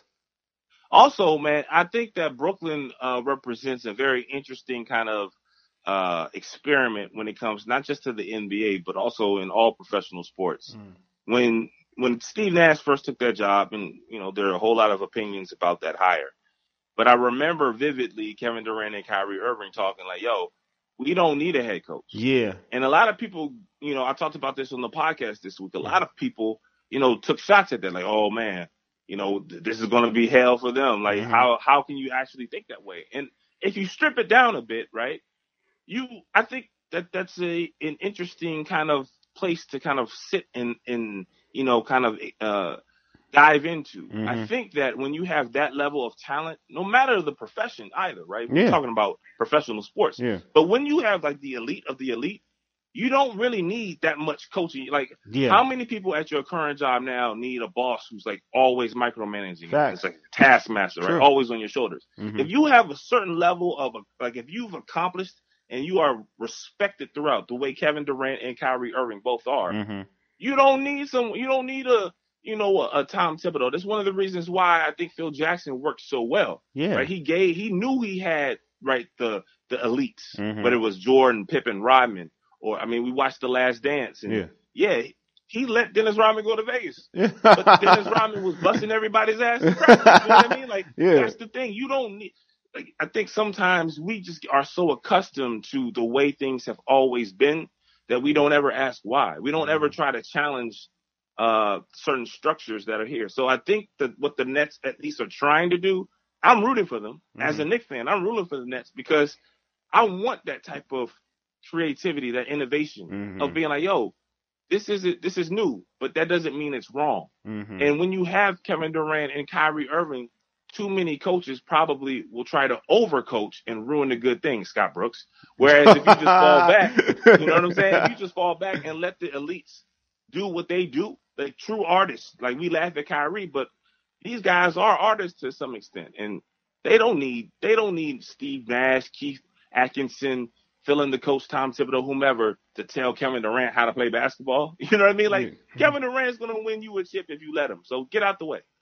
Yeah, I'm with you. You don't need but so much coaching. You just need some structure, right? That's all you need to give them structure. You don't need any coaching, like thorough coaching. Just you gotta know your guys. You got a personality coach when you have that type of talent. You have to know your roster. Yeah, you have to know who your best players are. You have to know who your worst players are. Exactly. It's personality coaching, right? It's just like everybody can't coach. Real talk, like everybody can't coach LeBron, right? No, they can't. It's fact. Right. And that's the thing. LeBron is taking bad coaches to the finals and the championship. Yeah. Right? So, you know, I don't know how good of a head coach Ty Lue is. I hope he's good. I think he's good, but I don't know. Right? Yeah. You don't know how good of a head coach. What was my man who coached Cleveland at one time? Mike Brown? 1 year that they kicked. Nah, the Bama from like Israel. Oh yeah, I felt bad for him, man. I don't even know his name anymore. I felt bad. Yeah, he had a simple name too. I felt bad for him too. I think LeBron did him dirty. Right? Black. David Yeah, Black. LeBron did him dirty because give him a chance. Like I felt like you would have got him to the finals. You could have got Cuz to the finals. Right. They gave him 1 year. Went to the finals. They're like, nah, bro, we good. You out of here. Yeah. You know like I was if like, you have the talent, it doesn't matter. Mike Brown went to the finals. You know what I mean? Yeah. Like, come on. I'm with you on that one. I was like David Black. I was like LeBron. You did him dirty. Like you could have got him to the finals. You got everybody to the finals. You could have got him to the finals. You could have upped his resume. You could have upped his resume. Real talk. You could have upped his resume. Black was designing plays with like a second left in the playoff game for LeBron to throw the pass to J.R. Smith, and LeBron was like, "Nah, I'm taking this shot." Yeah, bro. I'm taking this shot. I was like, damn. I was like, no. I thought LeBron did him dirty because I was like, LeBron, you work with less. Don't do that to this man. Like, I know he really ruined his name. He did. Now he can't get an NBA job. You did that dude so dirty. Like, cause I'm like you, like to me, and I know I'm getting off track. When we talk about Ty Lue, like I'll say, I don't know if Ty Lue's that great of a coach cause I feel like he got this opportunity. I feel like you could tell a good coach when they have less, like what they can do with less. Not to say that you gotta take a team to the postseason, but you can see, you know, some improvement. And when he had that opportunity in Cleveland, he still had Kevin Love and some other players. I mean, they were bad, man. They were just bad. And I was like, well, if you're going to be, I know you lost LeBron, and I get it. You know what I'm saying? I know you lost, it's bad. It hurts, right? It hurts. It really hurts a lot. But, dude, like, at least don't be like the worst team in the league bad. It's weird. I've always felt like it's easy to identify a bad head coach. It's really hard to find out who's good. Yeah, it is. It's hard. Like, it's really hard. Like to what you were saying when we were talking about Steve Clifford earlier. Yeah. He doesn't have a LeBron. He doesn't. And he's competing. And the fact that they're still so well coached, they don't turn the ball over a lot. They know what they are and they stick to it. They're just going to muddy the game up because they're Sean Porter. I know you love Sean Porter. Yeah. It's Sean Porter, right? Sean Porter doesn't have elite boxing skills, but he's disciplined. He knows how he has to win. Exactly. And every single time you watch a Sean Porter fight, you know what you're going to get because that's the only way he can win. He doesn't have elite power. He doesn't have an elite speed. He's not tall. He doesn't have a great reach, but he understands he's very, very disciplined. That's what the Magic are. Yeah. But like when you have a great head coach or when you have great talent, it's hard. Like I don't know how great of a head coach Steve Nash is. I don't know like this. I don't know how good of a head coach Steve Kerr is. Bro, I was about to say the same thing. I do know Mark Jackson. Look, I was about to say that Warriors team. Right? Because he was there and they were losing to the Clippers. Yeah. The year he leaves, they win a championship. Yeah. Right? Look, I'm with you, man. Like, I don't know how good Steve Kerr. I'm serious because like Luke Walton was winning with that squad. Luke Walton was looking like the best coach ever. Yes. And he's trash in Sacramento, so it's hard to identify the good coaches. Yeah, because now it's easy though to identify the great coach. It is like you know, Pop is a great coach. Like I know Pop is a great coach. when you look at Steve Kerr, it's like my mind is like, damn, I thought he was a good coach, and Is now he? I'm like, Yeah. is he? Because I'm like, your team. Frank Vogel, same thing. Yeah, Frank Vogel, but see, I think Frank Vogel's a good coach, though. I think he's good. I think he's good, Because- but I don't know if he's great. I won't say great. I think he's good because in Indiana, I just thought the process with I look at him in Indiana and be like, dog, you made that team work. Like, you were a good coach. That's how I judge Frank Vogel off Indiana. I don't judge him in LA because he has LeBron. I was now. going to say, because he went to Orlando and they was just a disaster. Yeah, because they ain't had no. Yeah, that was bad. That was tough too. Orlando's a bad organization, but yeah, that was a tough one. Like I thought he would be okay in Orlando at first. I thought he would be okay, but he was bad in Orlando. Too. He was bad. He wasn't good in Orlando. But he wasn't. I think he had a couple years when they competed, but they weren't like a playoff team. Right. But like I don't hold Frank Vogel. I knew Frank Vogel would be better in LA than say a Tyronn Lue in LA. I knew that much. That I did know. Cause I was at least Vogel has shown me like he groomed the process. Man, he got Roy Hibbert into the freaking All-Star game, bro. Like, and I'm a Georgetown fan, bro. And Lance. And come on, man. Lance yeah, exactly. Roy, taking them to the conference finals, bro. That's good. And Paul George was killing, but still, that roster isn't a roster that you can say they should be competing with the Miami Heat. The Miami Heat. That's not, you know what I mean? Like, they were making Miami work. So when I saw that, I was like, yeah, you can coach. Tyronn Lue, I'm like you. I'm questioning that dude. So I'm gonna have one more question before I let you go. Okay. Who has been your favorite player that's now in a new place? Favorite player in a new place. Wow. Let me think. Well, I mean, there's a few. I mean, just off the top of my head, Christian Wood. Yeah, he looked good. I think, and again, bring the local ties here. Troy Weaver. I think we all are rooting for Troy. There's a significant lack of African American front office minds in the NBA, a league that is overwhelmingly African American. So when a brother gets an opportunity, you want him to succeed. And then you look at, he's from the area and he's put in so much work to get to this point. So, that's a story that we all root for. But Slim, like you can't let Christian Wood just walk away for nothing. Yeah. He goes to Houston, signs a contract that's completely undervalued, and he cooking by himself. Cooking. There's no John. There's no. I mean, James just played one game thus far. There's no Boogie. There's no Eric Gordon. Like this is like a mass unit right now, and he's frying by him. He's frying, man. He's frying. Yo, Christian Wood, so far so good. Like so far, where we at now, bomb. Like you holding it down. But I think that's an easy one. Let me think a little bit. I really like what Chris Paul has done. Of course, only because Chris Paul knows at this point in his career he's not going to make any more All-NBAs. Yeah. He's not going to, be in the MVP conversation anymore. But when you see kind of how it feels, and again, small sample size, I understand. Yeah. But it feels like the Suns team has matured in this short offseason, right? Yeah. Whether it's Bridges, obviously, we already knew what Booker was going to do. Yeah. I'm talking about what Mikal Bridges, and you look at some of the other young players, and you're just like, wow, like it feels like they are taking kind of the personality of the not best player anymore, but definitely the leader. It feels like Chris Paul has definitely taken a hold of that Suns team. And I'll give you this as a bonus. Okay. The player who I feel on a new team who has disappointed the most, again, small sample size, I really thought Robert Covington was going to be really, really good for the Blazers. And I know they had a big win last night over the Lakers, your Lakers. Play so sloppy. we play so sloppy, but go ahead. But I really thought that just his versatility, his athleticism, obviously when you talk about Portland, you know about Dame, you know about CJ. But I really thought that he was going to unlock a lot of kind of create defensively and offensively. And just thus far, shot hasn't been falling. He's been in foul trouble, and it doesn't feel like it's clicking. But again, we need to make sure we have the caveat. These guys didn't really have an off season. They didn't have a training camp, a real training camp. They didn't have, OT. Like this is something that they're kind of learning on the fly. So I definitely still feel that Covington will provide a boost for that Blazers team. But thus far, he's been the most disappointing, while Christian Wood and Chris Paul have been, in my opinion, thus far, the best offseason additions. Yeah, and I will say a guy that's in a new place but really isn't is Fat James Harden, because that dude gets buckets, dog. What that is. I'm so you know sorry. what that is. He's trying to get out. So he's like, Duh. no, let me put my best foot forward and like cook these Bama's so I can get my ass about I'm gonna 8 tell times. you now, like, cause, and what I like about, and it's funny because, you know, everybody criticizes James, and I was criticizing James Harden. I don't like folks who are not professional, and that bothers me. Yeah, for sure. But I have to, like, sometimes, bro, like, he messes up a whole argument, though.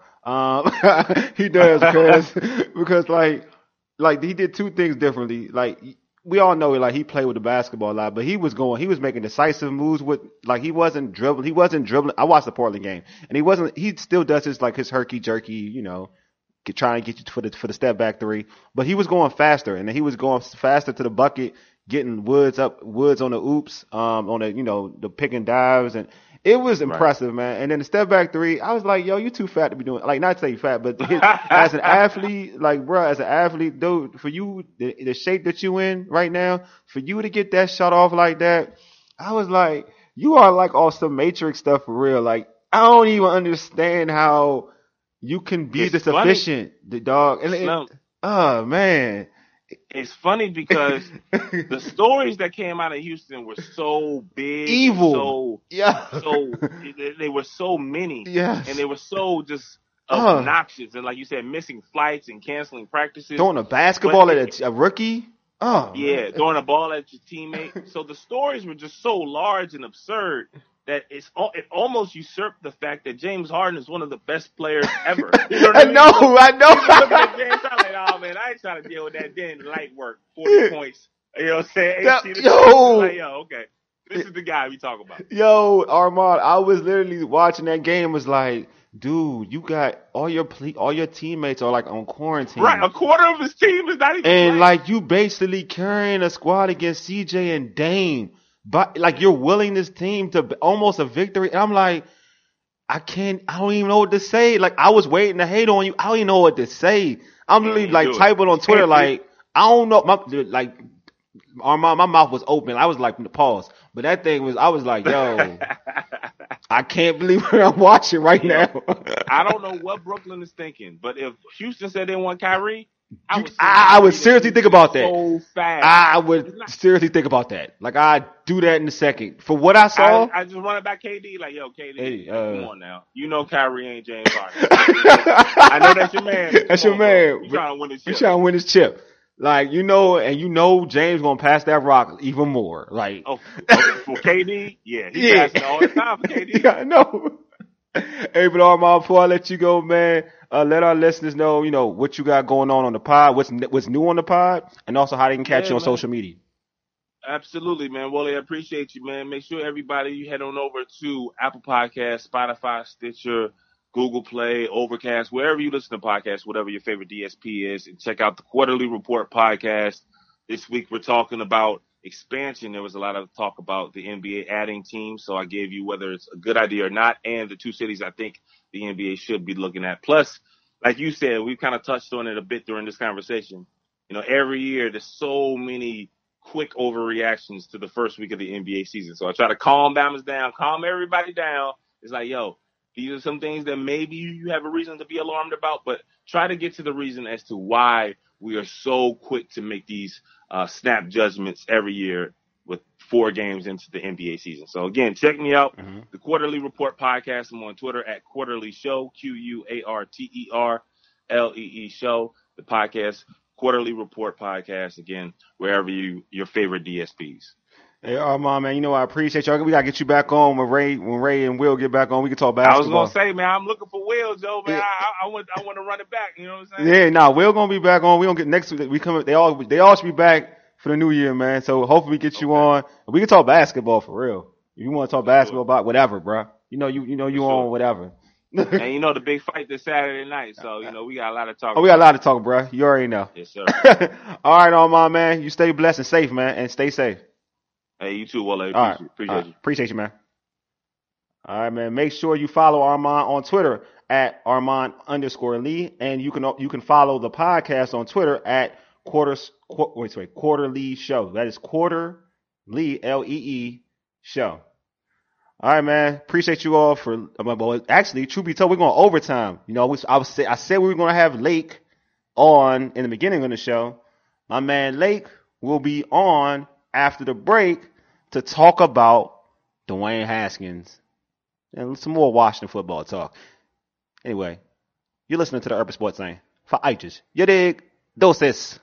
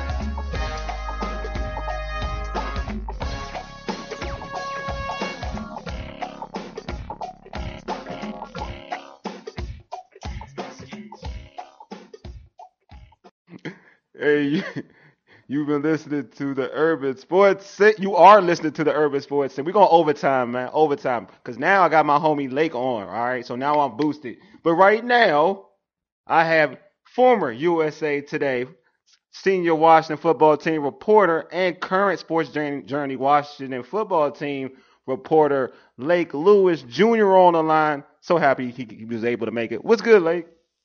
What's going on, my friend? I appreciate you having me on again. Oh, man, you know it, man. You fam, bruh. You fam. You know this. All right. Yeah, of course. All right, man. Plus, I had to have you on, man. Like, you know, I had to have you on because this is about Dwayne. This is DH, man. So the team, I talked about this earlier. The team, they waived Dwayne Haskins yesterday. And, yeah, were you surprised when you heard the news?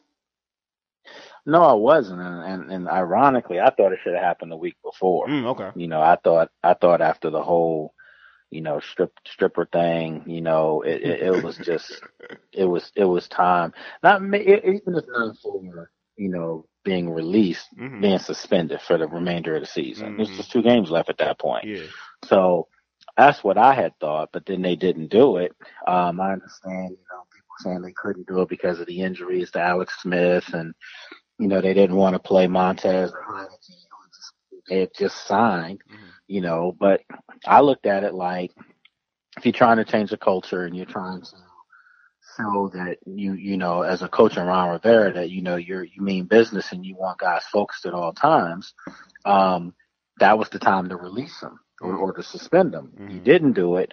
Then you let him play. which is kind of giving him another chance to right the ship. Yeah. And then he has his worst game as a pro, in my opinion. It was. Well, it was the writing was on the wall after the other day. You could tell that the players, that the coaches, more importantly, you could tell the fan base had enough of it. Yeah, they've been had enough of it. He's polarizing. He's a very polarizing individual. But to that game, it's funny. Like I want to go back, talk about the stripper situation. The issue I had with the whole stripper is one, I'm like, dude, you make strippers look bad, bro. Like you put a negative connotation on strippers, dog. Like why, Dwayne? You make a business hard for strippers.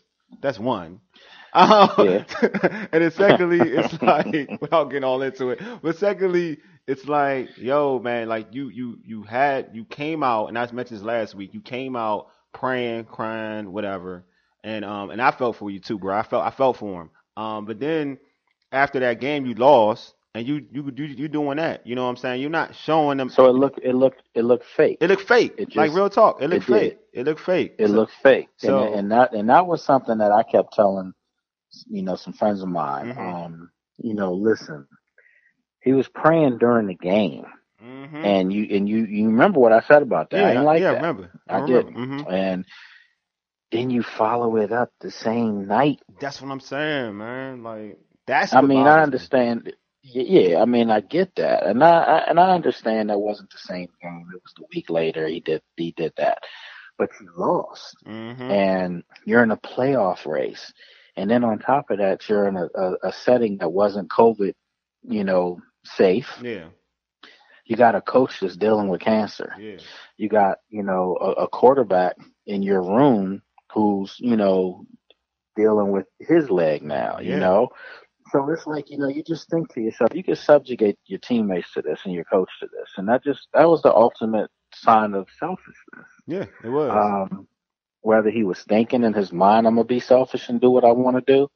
I don't think that's what Dwayne thinks. And I'm not him, so I can't come out and say, I know he does this and does that. But I think there's some people out there that are just so drawn to themselves. Yeah.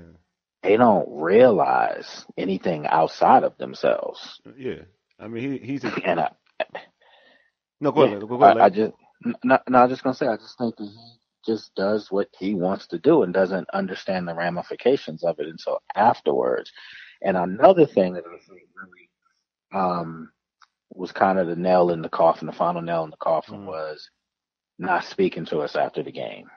Okay.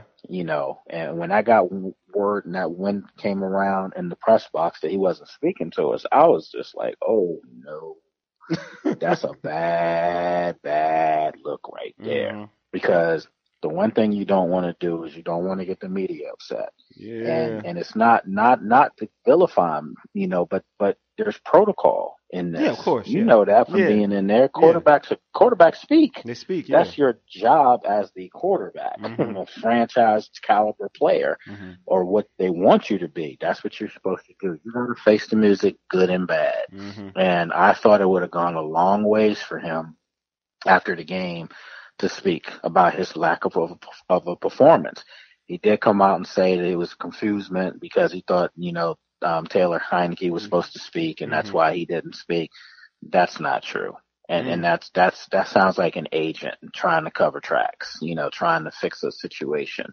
Then they go ahead and have the press conference, not a press conference, but have him kind of, I guess, at home or whatever. Yeah. That was staged, absolutely staged. So it just, like, you could just tell people have had enough of this. You can't trick people. You know how your pops used to say, I was your age at one point. Yeah, real talk. Yeah, I used to do this stuff. So come on, man. We know when somebody try and pull a fast one on us. Yeah, and that was that. The thing about him, he ain't even slick though. You know what I'm saying? He's not even slick.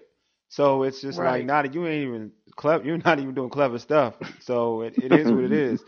Not to be mean, just gotta keep it a buck. Nah. Gotta keep it real. Yeah. And my friend, there's fans out there mad. I had some people come at me and say, you black man, you shouldn't be doing this to another black man. And I'm like, what am I doing? Yeah. I'm reporting what he did. Yeah, exactly. I'm all for it. But at the end of the day, we do have a job. And then on top of that, there's 16, 17 starting black quarterbacks in the league. Yeah. I just got off doing something with Josina, Yo, and Jason Campbell. Mm-hmm. And they're all in agreement too. You can't use that narrative right now. No, because this guy's balling out there. No, you can't. So you can't. This is just about immaturity and lack of performance that got this man out of here. Well, to me, it's not a race thing. His situation's not a race thing. Like, it's not. I have an issue with some of the people who, like some of the people I've seen on social media or some of the reporters that that have take it out of football. That's my problem. To keep it football, like keep it football. Right. Like you keep it football, then there's nothing that you can say. You really can't argue anything that Dwayne has done to validate him being a quarterback on this team. You know what I mean? Football. Yeah. Like some people are saying, well, look, James Harden was in the strip club with no mask, and he's still got a job. Time out. James Harden? Yeah, we can't do that. Don't James Harden got an MVP? But and if you want to do, and even if you want to do that, don't James Harden got an MVP at his craft? Yeah, that's what I'm saying. Like this. Okay, we all grown. Let's keep it a buck. We all grown. Like, all right. We know there's different levels to this. Like, there's different levels to this. All right. If Tom Brady was in a strip club, and I'm not talking about skin, if he was in a strip club, because with his accomplishments, he in a strip club with no mask, he's okay. All right. He's okay because he's got championships and he's doing He's doing well. He's doing well on the football field. Dwayne Haskins is a erratic quarterback who has barely won you football games, who has been a bust. He's at a strip party.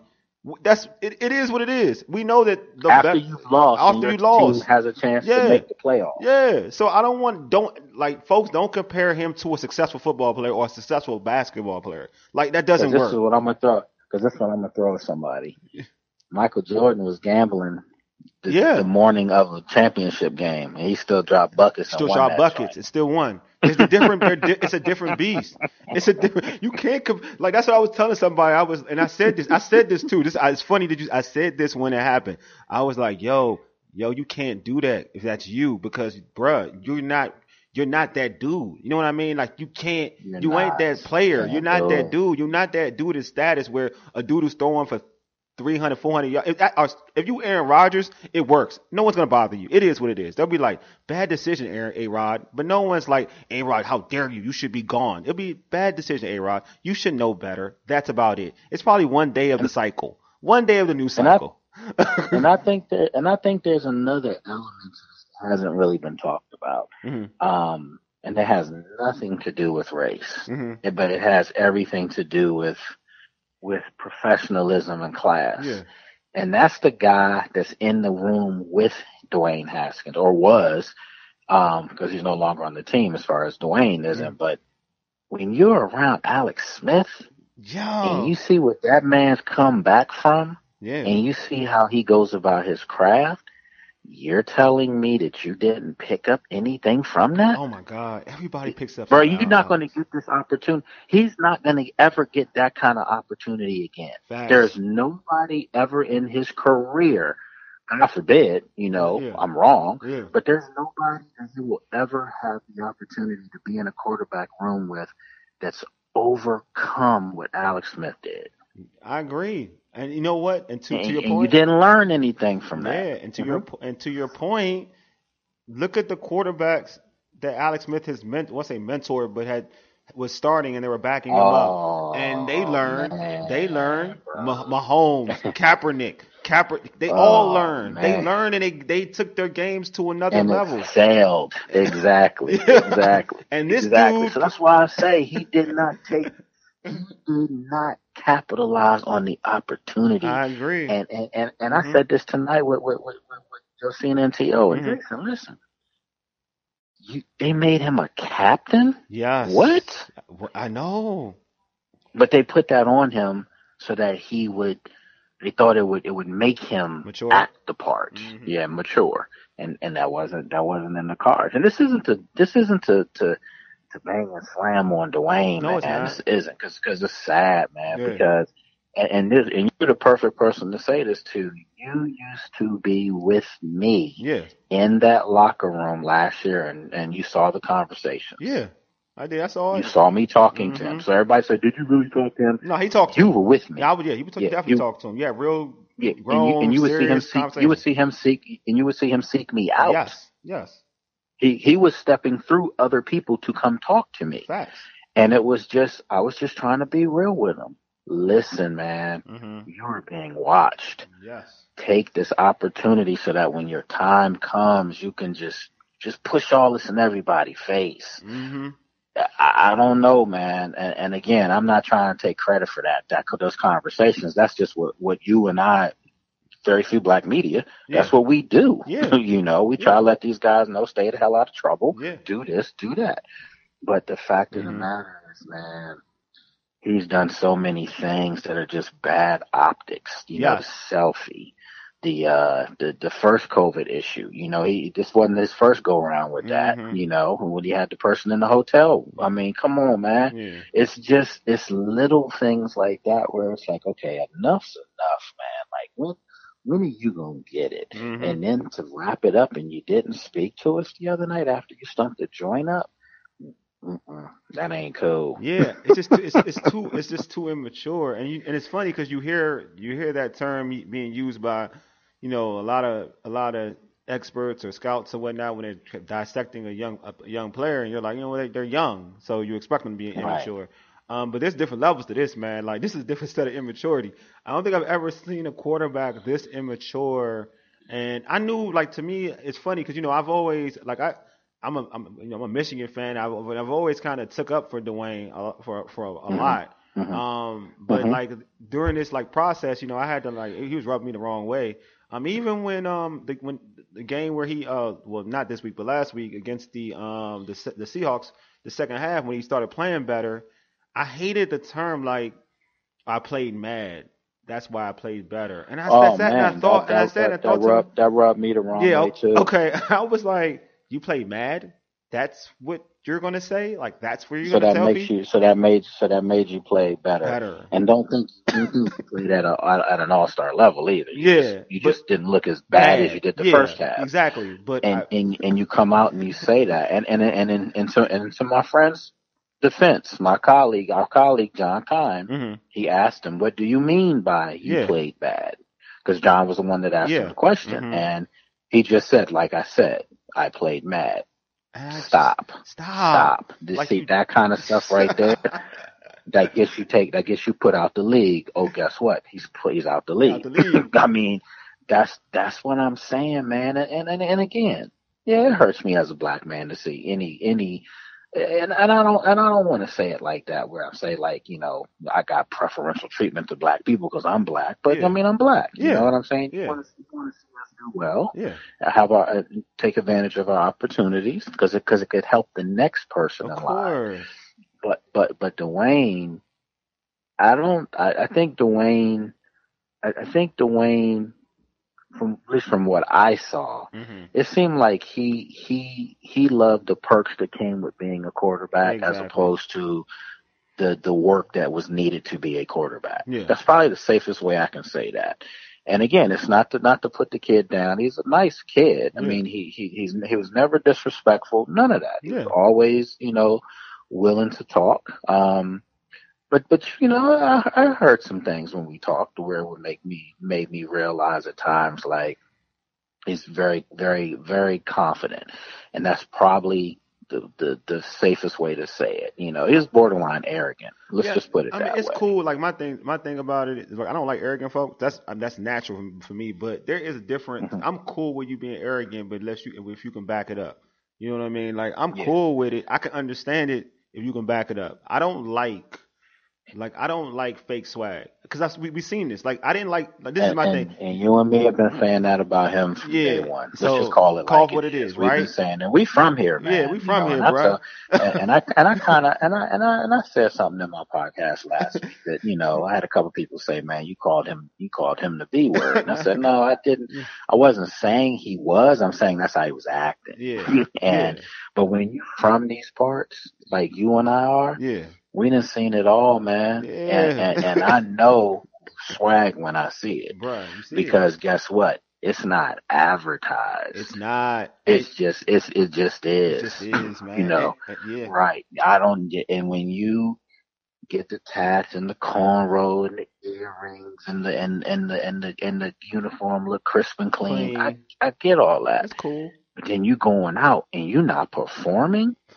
That's not the look you want. That's not the look you want. But it goes to what you said before though, Lake, and it's even more than that. So all right, I'm gonna use Chase Young. Chase Young he's like he dripping. Like he dripping. That's real swag. But that's real swag. When you come on that field though, it's confidence. You see it though. Like you see it. It ain't like he mess up, his head ain't down. He like, I'm gonna get the next one though. Like that's real confidence. Like, cause he believes it's real swag. It's real swag. He know he that dude. So when Dwayne throw a pick, it's this woe is me mentality. That's not swag, bro. Like, so when you come off the field and you dripped out and you having this arrogance, that's bull crap. Like real talk, that's bull because on the field I see you. Cause you can't hide on the field. On the field I can see you. Like I see you for real. And I can see that. Go ahead. Mm-hmm. And then I was just gonna say, I think the other thing too is that, you know, Dwayne, the one thing that he's gonna have to do, he's gonna have to reinvent himself to be self-made, not a prodigy, not given. Yes. And I think that that's a big deal right now for him. I think he's been handed some things, and you go play at Ohio State and you have some success in your first year. But let's face it, man. Ohio State's Ohio State. You know, you and I could put up I can get at least 20 touchdowns. So at least 20 right man. now at my age. Just because I'm saying they're so talented everywhere. You know, they just have dumb talent all over the place. They do. I hate to say it, they do though. Yeah. So he went right into that situation. You know, but I remember somebody telling me about the whole Maryland fiasco as far as, you know, the comeback announcing he's going at Ohio State on Maryland's campus or something like that during when they had this.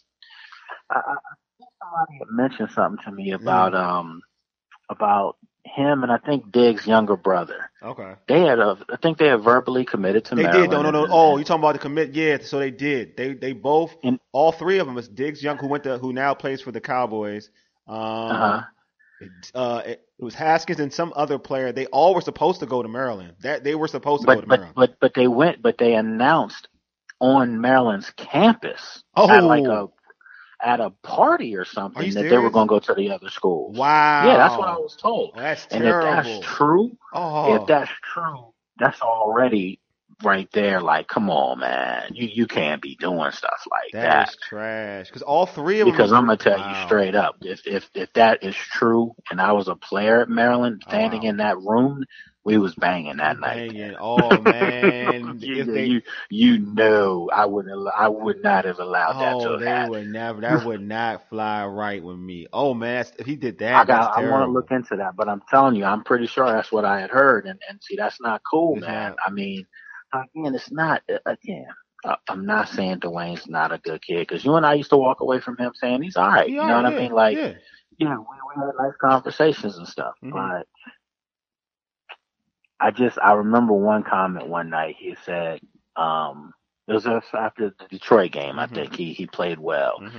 And I said, congrats, man. You know, and he said, nah, it ain't nothing. And I said, no, that's a good look for you. You know, you played well. He said, man, that's what I do. I know. Oh, God, yeah.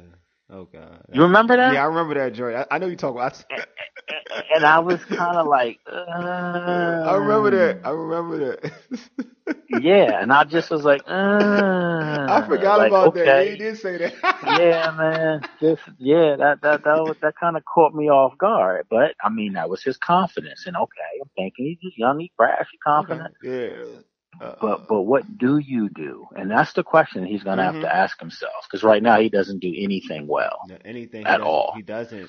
He does do anything. And he's going to have to reinvent himself. He's going to have to. This is the humbling that he needed. And again, this could be one of the best redemption stories in football. It could be a nice story that he got himself right, got himself mentally prepared, and another team will give him an opportunity. He just has to capitalize on it when it happens. Because, and I've said this, race didn't get him released. Make no mistake about it. It did not. But race could be the reason why you don't get back. Yeah, that's the truth. No, I agree. I think that's race could be the reason why you don't get back if you don't show you're humble. Because now you got a double mark on you. So We saw this happen with Robert. Mm-hmm. You know, the same exact thing. There were teams that just didn't want to deal with him. Mm-hmm. So Cleveland gave him an opportunity, you know, regardless of what's happened since, you know, even with the Ravens, he played against Pittsburgh recently and they did not look good at all. Yeah.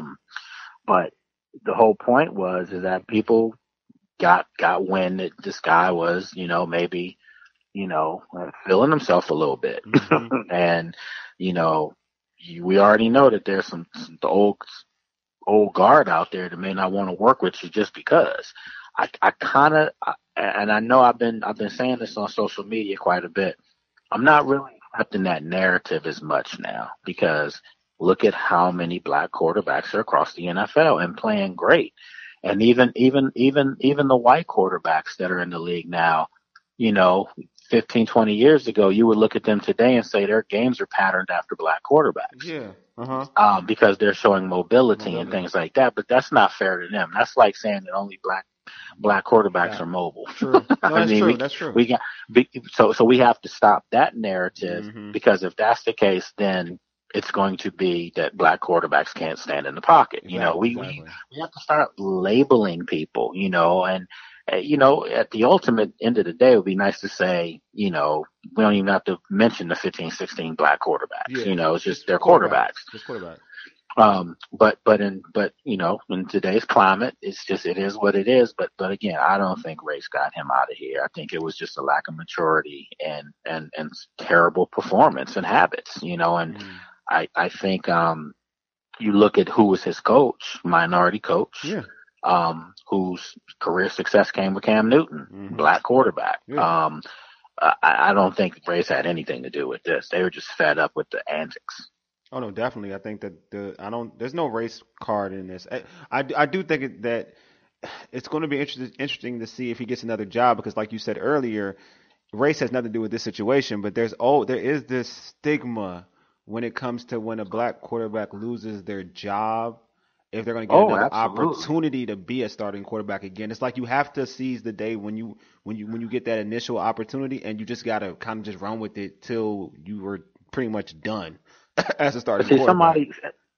Somebody was mentioning to me earlier, Jameis, you know, they're doing it to him now. Why is he the third string quarterback in New Orleans? And I'm like, who's he starting over in New Orleans? Mm-hmm. He ain't starting over Taysom Hill. Yeah, he's not starting over Drew Brees. We know that. Yeah, and the Taysom Hill thing's to my knowledge, Jameis threw 30 interceptions last year. It is like I thought. Jameis was, but he was also in some trouble off the field too. Yeah, that's true. That's true. So what I'm saying is, come on, man, let's keep this real. You and I both know sometimes we don't get second opportunities. Yeah. Sometimes we won't even get a first chance. Yeah. So why are you going to put yourself in situations where that's my problem. You're hurting any chance you would have? That's what bothers me about his situation is because when you use like he should already because he said it like when a question was asked and I'm sure you were around. It was asked like, is this your last chance? And he said yes. It's like you should already know what that means. If this is your last, arguably your last chance to be a starting quarterback. Like period, bro. Like you're not. It is what it is. Like you gotta literally have a vicious redemption story, you know. And I don't want to like kind of like crap on his situation because I do want to give everybody hope. But if we're gonna do a percentage, right, and you do a study or whatnot, and just look at for what it is. Look at the track record of folks like and. It's not like you had success like Mike Vick. You're not a Mike Vick talent. You're Dwayne Haskins. Like there's a chance that you will not be a starting quarterback and get an opportunity to be a starting quarterback in this league. Unless I agree. I don't see it now because now you have to be rehabilitated literally. And I don't know if there's coaches that have. I mean, let's be honest. His best chance for that to happen is to go to a stable team. Yeah. You know, go like people keep talking about naturally Pittsburgh and things like that. Well, hell, I could see Kansas City. Yeah, I really could. I could see him going there and backing up Patrick Mahomes, or just maybe being a third stringer, but just seeing how that professional handles things. But the problem is you had that here. Now, Alex isn't a gunslinger or anything like that, but just the way he goes about his craft, you know, that's a professional. But maybe he goes somewhere else and it clicks, but I don't want to keep using this term immature because he's young, because he's 23, because Kyler Murray's the same age. Yeah, and he's an MVP caliber guy, So let's stop that, and he's a black quarterback too. Yeah. So stop that. Lamar Jackson. Already won an MVP. I love Lamar's temperament. His temperament is different. It's a different temperament. It is. Right. Right. Patrick Mahomes already won an MVP. So I'm just saying, come on, man. People keep. He's no Patrick Mahomes or Lamar Jackson. Yeah. But the thing is, nobody knew Patrick Mahomes was going to be what he is. I know. No one knew Lamar. You remember the whole Lamar thing. He's a wide receiver. A lot of pundits say he couldn't even play. Right, exactly. Receiver. So he comes in, becomes an MVP. Mm-hmm. That's called self preparation and self work, hard work. Mm-hmm. And that's clearly what this kid has been lacking. And good coaching too. And good coaching, because they were coached up very well too. Well, I mean, I don't think Scott Turner should be, exonerated and all that stuff either. I mean, let's just call it like it is, because there's some things that he could have done better. I don't know for the life of me why, when they took Dwayne out the other day, they went to up tempo when Heineke came in. And I'm like, should do that with Dwayne. Why weren't you doing that with Dwayne? Because that's his game. That's where he comes from in college.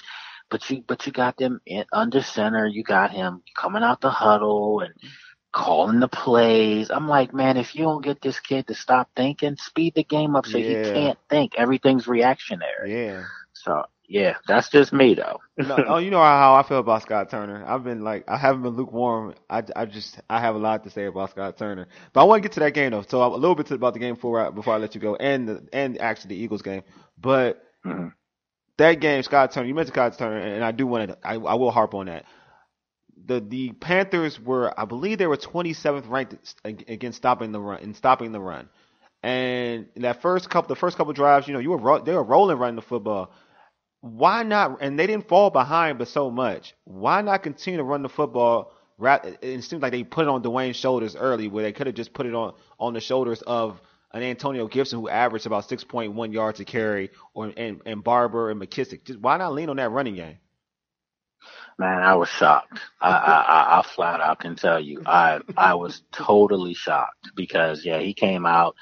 And, everyone was trying to see if the toe was really good. Mm-hmm. He was running hard. Yeah. And they were it looked early, like the first possession, second possession. It looked like, man, they can dominate them up front. Yeah. Run the football. Mm-hmm. And let's just make this a game where it doesn't even have to be about the quarterback. Exactly. And sure enough, they wanted to start slinging it with Dwayne. And I'm like, what are you doing? Just things that don't make sense. And, that's the one thing that maybe you can say in Dwayne's defense, is that he had a coordinator this year, first year coordinator, who was trying to figure it out himself. Mm-hmm. But again, if this was just about football performance, I think Dwayne still would be on the team. I really do. I think he would just be demoted. But the off the field things and the lack of preparation, and it shows right in your face. Yeah. That's what ultimately got him out of there. But Scott Turner, for me, should be on alert as well. I truly believe that. I think so too. So like to your point though. So to your point about Taylor Heineke, he comes in the game. They go up tempo, and he looks good. He actually looks good. Made some good throws. Was mobile. It seems like in terms he was decisive in his playmaking ability, and also had good touch.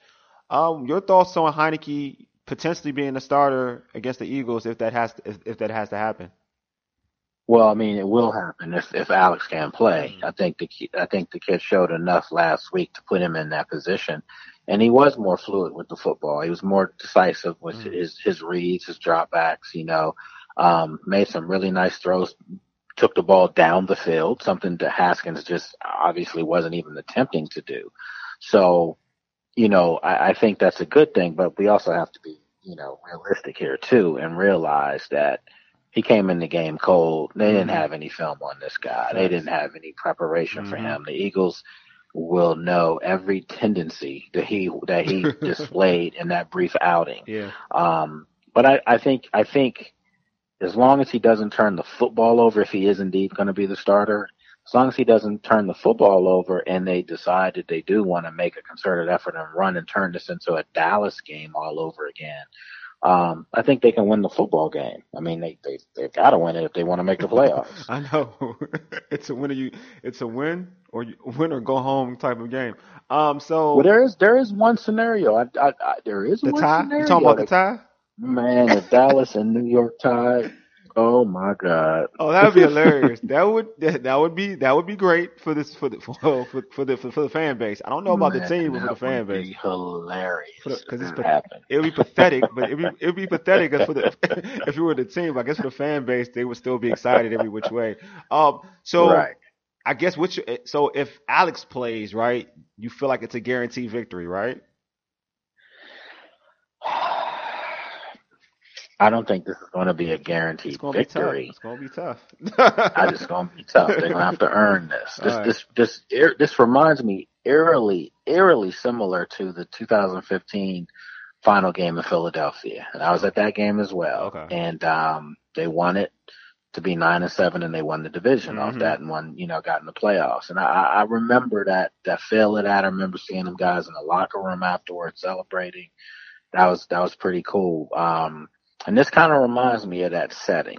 I think they will win the game, but they're going to have to scrap and claw and fight for this, because I don't think the Eagles are going to roll over. I think the Eagles want them to be home with them. So I know that's what you got. I believe, because D-Jax is playing. D-Jax will probably play, and he looked good last week. Still explosive. God, I love D-Jax. And then you got Jalen Hurts, and again Jalen Hurts. And the issue I have, come to this game is I believe this team has not beaten a legitimate mobile quarterback all year. Defensively speaking, I mean, these mobile quarterbacks have put up or had certain plays that have impacted games. For their loss in these losses. So how is it? How do you see this team stacking up against Jalen Hurts? Because he's a mobile quarterback. He's dynamic. He's making plays for this team. He scares me as an individual. If I'm a Washington football player, he would scare me. Yeah, I mean, they definitely had their struggles against mobile quarterbacks. Fortunately for them, they've had their struggles against mobile quarterbacks, which means that they've faced some this year. So he won't be catching them off guard. I mean, you had Kyler Murray, you had Lamar Jackson. Even last week, Teddy Bridgewater was moving around a little bit. You had Russ too. Russell Wilson, Baker Mayfield. I mean, the list goes on. They've had some guys get around on them. So they should be well prepared for a guy like Jalen Hurts. I just think that, again, this is the type of game where you can't let the Eagles be around come third quarter, fourth quarter. You kind of want to put them out of their misery early in this game. You want to jump on them 14-0, 14-3 if you can in the first half, and you're going to see a team that's basically thinking about, fishing, thinking about being on the beach somewhere with a mask on, of course, but still, I like that one. With a mask on. Right. I mean, they still thinking about their vacation with me. It's small, but they will lay down at that point. But if they take you into that fourth quarter, well into it, oh yeah, they're trying to make you now go on vacation, and that's not what Washington needs. So they kind of have to jump on them early and just take the game to them and not hold anything back. It's the last game, This isn't the game to just deke and dunk. You got to take some shots down the field. Hopefully McLaurin's out there, which I think he will be. I was going to ask you that. How important is it for him to be there, man? I think they rested. Both of them guys just for this. Okay. I truly believe that they were trying to catch lightning in a bottle last week and see if they can steal one. Okay. Even with Dwayne, and they saw no, they can't. They had an opportunity still. They still right there. Ironically, they fight to the very end. But if you have adequate quarterback play, you win this football game. You would have won last week's football game, and you probably would have won the Seattle game as well. True. I agree. So I'm gonna mention one wide receiver before I let you go, because this wide receiver needs to be talked about. This Cam Sims, because you mentioned he could have won the football game, had an opportunity to win the football game, and I talked about this early. He plays hard. You want to give him credit because he does play hard. But something about being 50-50. It's just it just seems like he can make a awesome catch, but he can drop the easiest catch. Like the easiest. And that's always been the story with him. Mm-hmm. And I remember talking with Ike Hilliard, he was a good friend of mine when he was the receivers coach, and he used to say the guy can do everything. He can even play in the slot at his size. Mm-hmm. And that was one of the issues they used to have with him was Jay Gruden wanted him in the slot. Callahan didn't. So it was like different things. And but he has the potential, to be a really good football player. Just needs to tighten up on some things. But he dropped 2 balls last week that really needed to be caught. Yes. And they would have been tough catches, nevertheless, but you're an NFL receiver, and if you want to be a good one, you pull those in. We've seen his position mate, Terry McLaurin, make just ridiculous catches all year long. Yeah. He's had some drops on some, but for the most part, he's a guy that goes out and fights and gets the ball. Right. It just seems like with Cam, as you said, 50-50 balls thrown up there with a guy on him, he'll come down with the catch. Remember Pittsburgh, he had that great one-hand catch. Exactly. That's what. But when he's open, sometimes I guess that ball just look a little smaller when you open. I guess. I can't focus on it. I feel like he thinking too hard, man. Like the pass that Heineke threw to him, that was an easy. I feel like it's a Pee Wee football catch. Like you catch that one, he floated it. It wasn't like there wasn't any like Dwayne rolling out the pocket. That's just a big boy That's a big boy wide receiver catch. Like that's a catch that's for a true number 2 wide receiver, possessionary wide receiver that he makes that catch.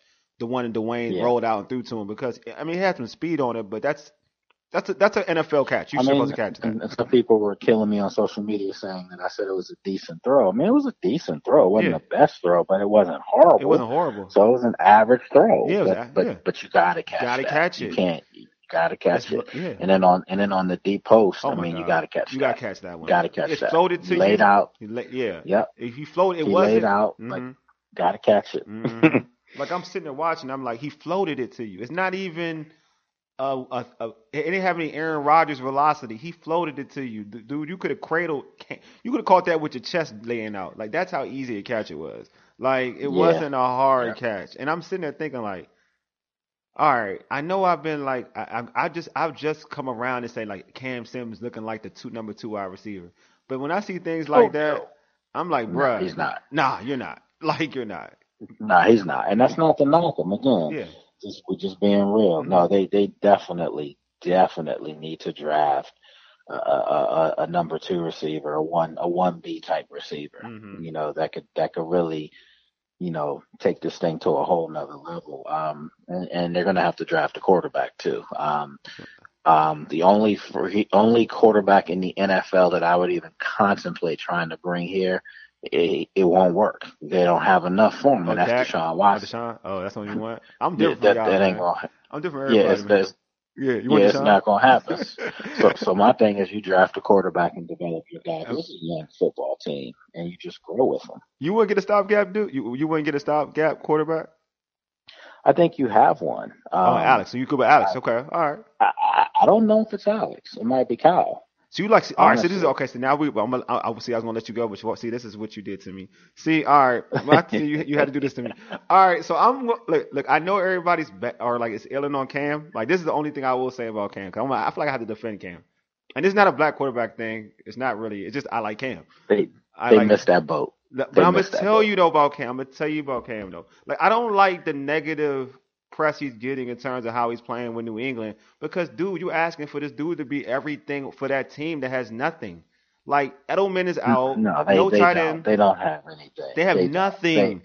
And their system is a little different for him too. Exactly. He would have been perfect. Hey, listen, you and I have had the conversation. The 2 things that they're missing they could have had. They could have had him cheap. Cheap. They could have had Adrian Peterson here. Yeah. And they could have had Cam Newton here. And I know we have different conversation going on if they I'm would go telling here. you. I am telling We're you. talking about them being a top But, seed in the I NFC. agree. Yeah. So, but yeah. It's possible that you could do that next year because let's face it, Alex, and I'm not, speaking of knowledge of it, but Alex, it appears that this might be it for him. It just looks like that. And then, so with that being said, Dwayne's not here now. Yeah. Kyle Allen is the only guy that has playing experience on the roster. I mean, Heineke now will because he got in the game the other day. So those could be two guys you bring back. You got Montez, you could bring him back. But I mean, seriously, are any of those guys dogs? None. That's what I'm saying. At least if you bring Cam in, you got a dude that has the confidence, and then Ron Rivera has a system that he's used to, and then you got Scary I wouldn't Terry. be upset with it. And then you got Scary. I wouldn't be upset thank with you. And it. you got Scary Terry. He could be the Steve Smith for Cam. Like I'm like. But are you saying you go get Cam and you still draft a quarterback though? I'm getting a quarterback. He's a stop. Like I don't like any of the quarterbacks in this draft, so I would get Cam for 1 year, and then like the next. 2022. I like the quarterback in 2022. No, I don't. You don't like any? No, only one. There's only one. There's There's only one quarterback I like in this draft. There's only one quarterback I like in this draft. There's only one. Who's that? It's Lawrence, and they're not getting him. Listen, man, I'm telling you. Don't say Zach Taylor. The kid Zach Wilson from Zach BYU. Wilson. I knew you were gonna say it. Everybody loves him. And then Kyle Trask from Florida's good. You like him? Oh, he's good. He's good. I would get him over. All right, so this is the thing. I'm all about. This is my issue with Zach Wilson, and I've been blasted. I don't care. I'm cool. I want all the smoke. My issue is competition. Like I'm cool. I see he got ability. I'm not going to take that away from him. But I would like to see you play against high competition. And when you did play against decent competition this season in Coastal Carolina, and that's saying a lot. You struggled. Let me throw this at you. Since you went that route. Yeah. Dwayne Haskins. Oh, he played in Big 12. He sucked though. But yeah, but he's Ohio State. No. I'm saying he played at Ohio State. Dropped 50 touchdowns. Facts. 1 year. Yeah. High competition. Yeah. That's the Big Ten. But But what did he do? Nothing. But I'm gonna throw this back. He went to what school? And he had what talent around him? He had nothing but look. I'm starting to understand this. One thing I am starting to understand about like Ohio State. Because at first I was wrong about Dwayne. I'll say that first. Like I was wrong about Dwayne. And usually I'm right about all Ohio State quarterbacks, but I was wrong about Dwayne. Like for real. So I looked at him like because I went off of him because what he did to Michigan's defense. Because Michigan defense had a bunch of pros that year. So I was like, okay, this kid could be legit. But you're right though. I get your point. I'm not knocking your point. I agree with your point. And I'm gonna throw a couple other quarterbacks at you. Throw it at. Baker Mayfield. Yeah, he's still Patrick good. Mahomes. Yeah. What I'm saying is, do they even play defense in the Big 12? That's facts. That's good. No, that's a good point. But that's a good point. So what I'm saying is, when you say competition, listen. If you out balling and you balling, I don't care if you balling in Pee Wee, you balling on JV, you balling in CYO, you balling wherever. The point is, if you're balling, you're balling. You got potential. Yeah. You just gotta be coached up. Yeah. And I think the one thing that I do like about the fact that, a Zach Wilson or maybe even the kid at North Dakota. I like him. No, I like the kid from North Dakota. Trey Lance. I like him. So what I'm saying is, I do like him. They kind of come in with an extra chip on their shoulder. No, I hear you. Because people are wondering how competitive they are. Are they really that good? As opposed to you coming from a top flight program and you already feel like you've arrived just because you came from there. Yeah. No, what I do like, so to think about like Evites, like Baker, like those dudes when they play, I guess it depends when you like if they play against an SEC squad, right? Like Kyler Murray when we went to the bowl and played against I think he played against Bama that year. I want to say he played against Bama. It's just that he still looked good. Like I'm cool when I like something about the Lance kid. Like when you don't lose a football game, I'm already fixated on that. Like that gets me like a whole different, because that means you're dominant. That means you gotta drive, you gotta will to win. So it's like even like with Carson Wentz was the same way. Now he's digressed this year, but he was the same way in college. It just I just want to see this. I want to see more of the Wilson kid. I ain't gonna lie, I want to see more of the Wilson kid. But I'm not gonna knock if they draft him. That kid, nice. Oh man, they draft him. It's all good, man. It's all good. Hey man. And I think that they could have a quarterback. I think one of these guys could come in right away and start. You think they gonna start off the vet? Oh my God! Well, it depends on who the vet is. I mean, that's what I'm saying. It depends on who it is. Names like Yoda and all these other guys. I wouldn't do that. I would draft a quarterback and develop him. You got a young team and you got a defense here. That's the truth. That's the thing, though. Yeah, that's the thing. Listen, they can ready to get Ioannidis back, man. That's what I'm saying. And they got a decision to make with Jonathan Allen. Like, it is so much. I agree with you in this aspect because I feel like the way you the way you set your team up is the way. If you set your team up defensively, you want a certain type of quarterback, right? Because you don't want a quarterback who's going, they may give you yardage, but they may start throwing picks. That doesn't help a defense set up and built like what Washington has. So it's just going to be interesting to see who they decide to bring in because you typically don't have like a gunslinger with a dominating defense. It doesn't really work. Kyle Trask. See, Murray's who I want. Yeah. But I think as far as the dynamic of the team and what you're saying, I agree with you. As far as, play off your defense, then you want Trask. You want a big, physical Josh Allen type quarterback for that. Yeah, exactly. You know what I'm saying? And that's what he is. And he's from somebody that I think he's playing himself into the first round, but if anything, definitely early second, right there for you. Bama quarterback? You don't like Bama quarterback? I like him too, Mac Jones. I like him quite a bit as well. He's very similar to Kyle Trask. Kyle Trask got some dog in him, man. Like he reminds me of Josh Allen. He really does. Yeah. So I mean, I know who I want if they fall to even as a quarterback. I want the Florida tight end. I think he's an animal. I think he's a guaranteed star. I mean, he's a guaranteed star. The only reason why I'm not pressing for him, don't get me wrong, he's special, is because I just think Logan Thomas has played well enough to get that job. He has played well. He did. You do need a second tight end though. You need a backup. But for them, I think that their two most pressing needs is they need a quarterback and they need another wide receiver. Yeah, and a linebacker. They need linebackers. Yeah, no, they do. They do. That defense isn't that bad. So, I mean, I know you're saying. As far as that linebacker. And then maybe they hope Reuben Foster can come around. Yeah, I hope. I mean, me personally, I like Micah Parsons, because that's what we do, that we are. You already know. They can get Micah Parsons to be the middle linebacker. That would be phenomenal. Yeah. But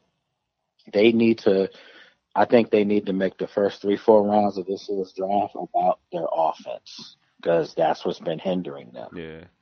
Well, hopefully, I mean, I was hoping they got Antonio Gandy Golden involved so we could see what he can do. Yeah, he needs some work. He does. He needs some work. I mean, he does. He needs some work. He needs work. He's not ready yet. And when I say not ready, I mean talking about to be a big contributor. Yeah. I mean, he's got talent. Yeah. But he needs a full off season, training camp, mini camp, stuff like that. He does. Hoping he does. Hope he gets that, man. But Lake, man, appreciate you for being on as always, man. Let our listeners know about your podcast, and please plug any social media you want to, my man. Yeah, they can check out the podcast. It's After Practice with Lake Lewis on all the major platforms. And then also on social media, you can follow me on Twitter at Lake Lewis, on Instagram and Facebook, Lake Lewis Jr., and then, of course, sportsjourney.com. You can check out all the good work there and great podcasts like this one that I'm on right now with you. Oh, my God. Look at that plug, man. Look at you, man. Look at you. Look at you. I appreciate the love, my man. That's what's up. What's up. My God. Hey, Lake, man, appreciate you being on, man. You stay blessed. All right, brother. I'll talk to you later. I'll talk to you later. All right. All right, man. Again, that was Sports Journeys Lake Lewis Jr. Make sure you follow him on Twitter at Lake Lewis. Again, at Lake Lewis. All right, man. Appreciate you all for listening to the Urban Sports. And we went overtime. I didn't make my week 17 NFL picks. I'm sorry about that. Apologize. I really do. But, you can find our picks on the Football Garbage Time website at www.footballgarbagetime.com. It's week 17. We got our Urban Sports Scene versus Football Garbage Time challenge. Will T's in second place. Ray is in sixth place. I have dropped all the way to seventh place. You know what happened? I'm going to tell you what happened. I tried to get all risky because I wanted to catch up. I was in fifth place. I was trying to catch up. I wanted to get to third, second, and made a lot of wild picks. And I had a bad week. It is what it is. So, that's why. That's why I dropped. The homie George is in third place, and George's he's part of the crew, so we good. Good job, Good job, George. And my man Hakun Wong, part of Football Garbage Time, he's in first place. Also, tweet us. You can subscribe to our podcast on Stitcher, Spotify, iTunes, and Google Podcasts. Just search the Urban Sports Scene. You can also tweet us at Urban Sports Scene and hit us up on our Urban Sports Scene Facebook page. And make sure you check out Sports Journey at sportsjourney.com for all your DMV sports content. Man, again, thank you all for listening to us, to the Urban Sports Scene. We went overtime. Appreciate you. We love you. But anyway, you've been listening to the Urban Sports Scene for ages. You dig? Deuces. A mega lead us out, big homie. Sorry, and I forgot. Let me not do that. Happy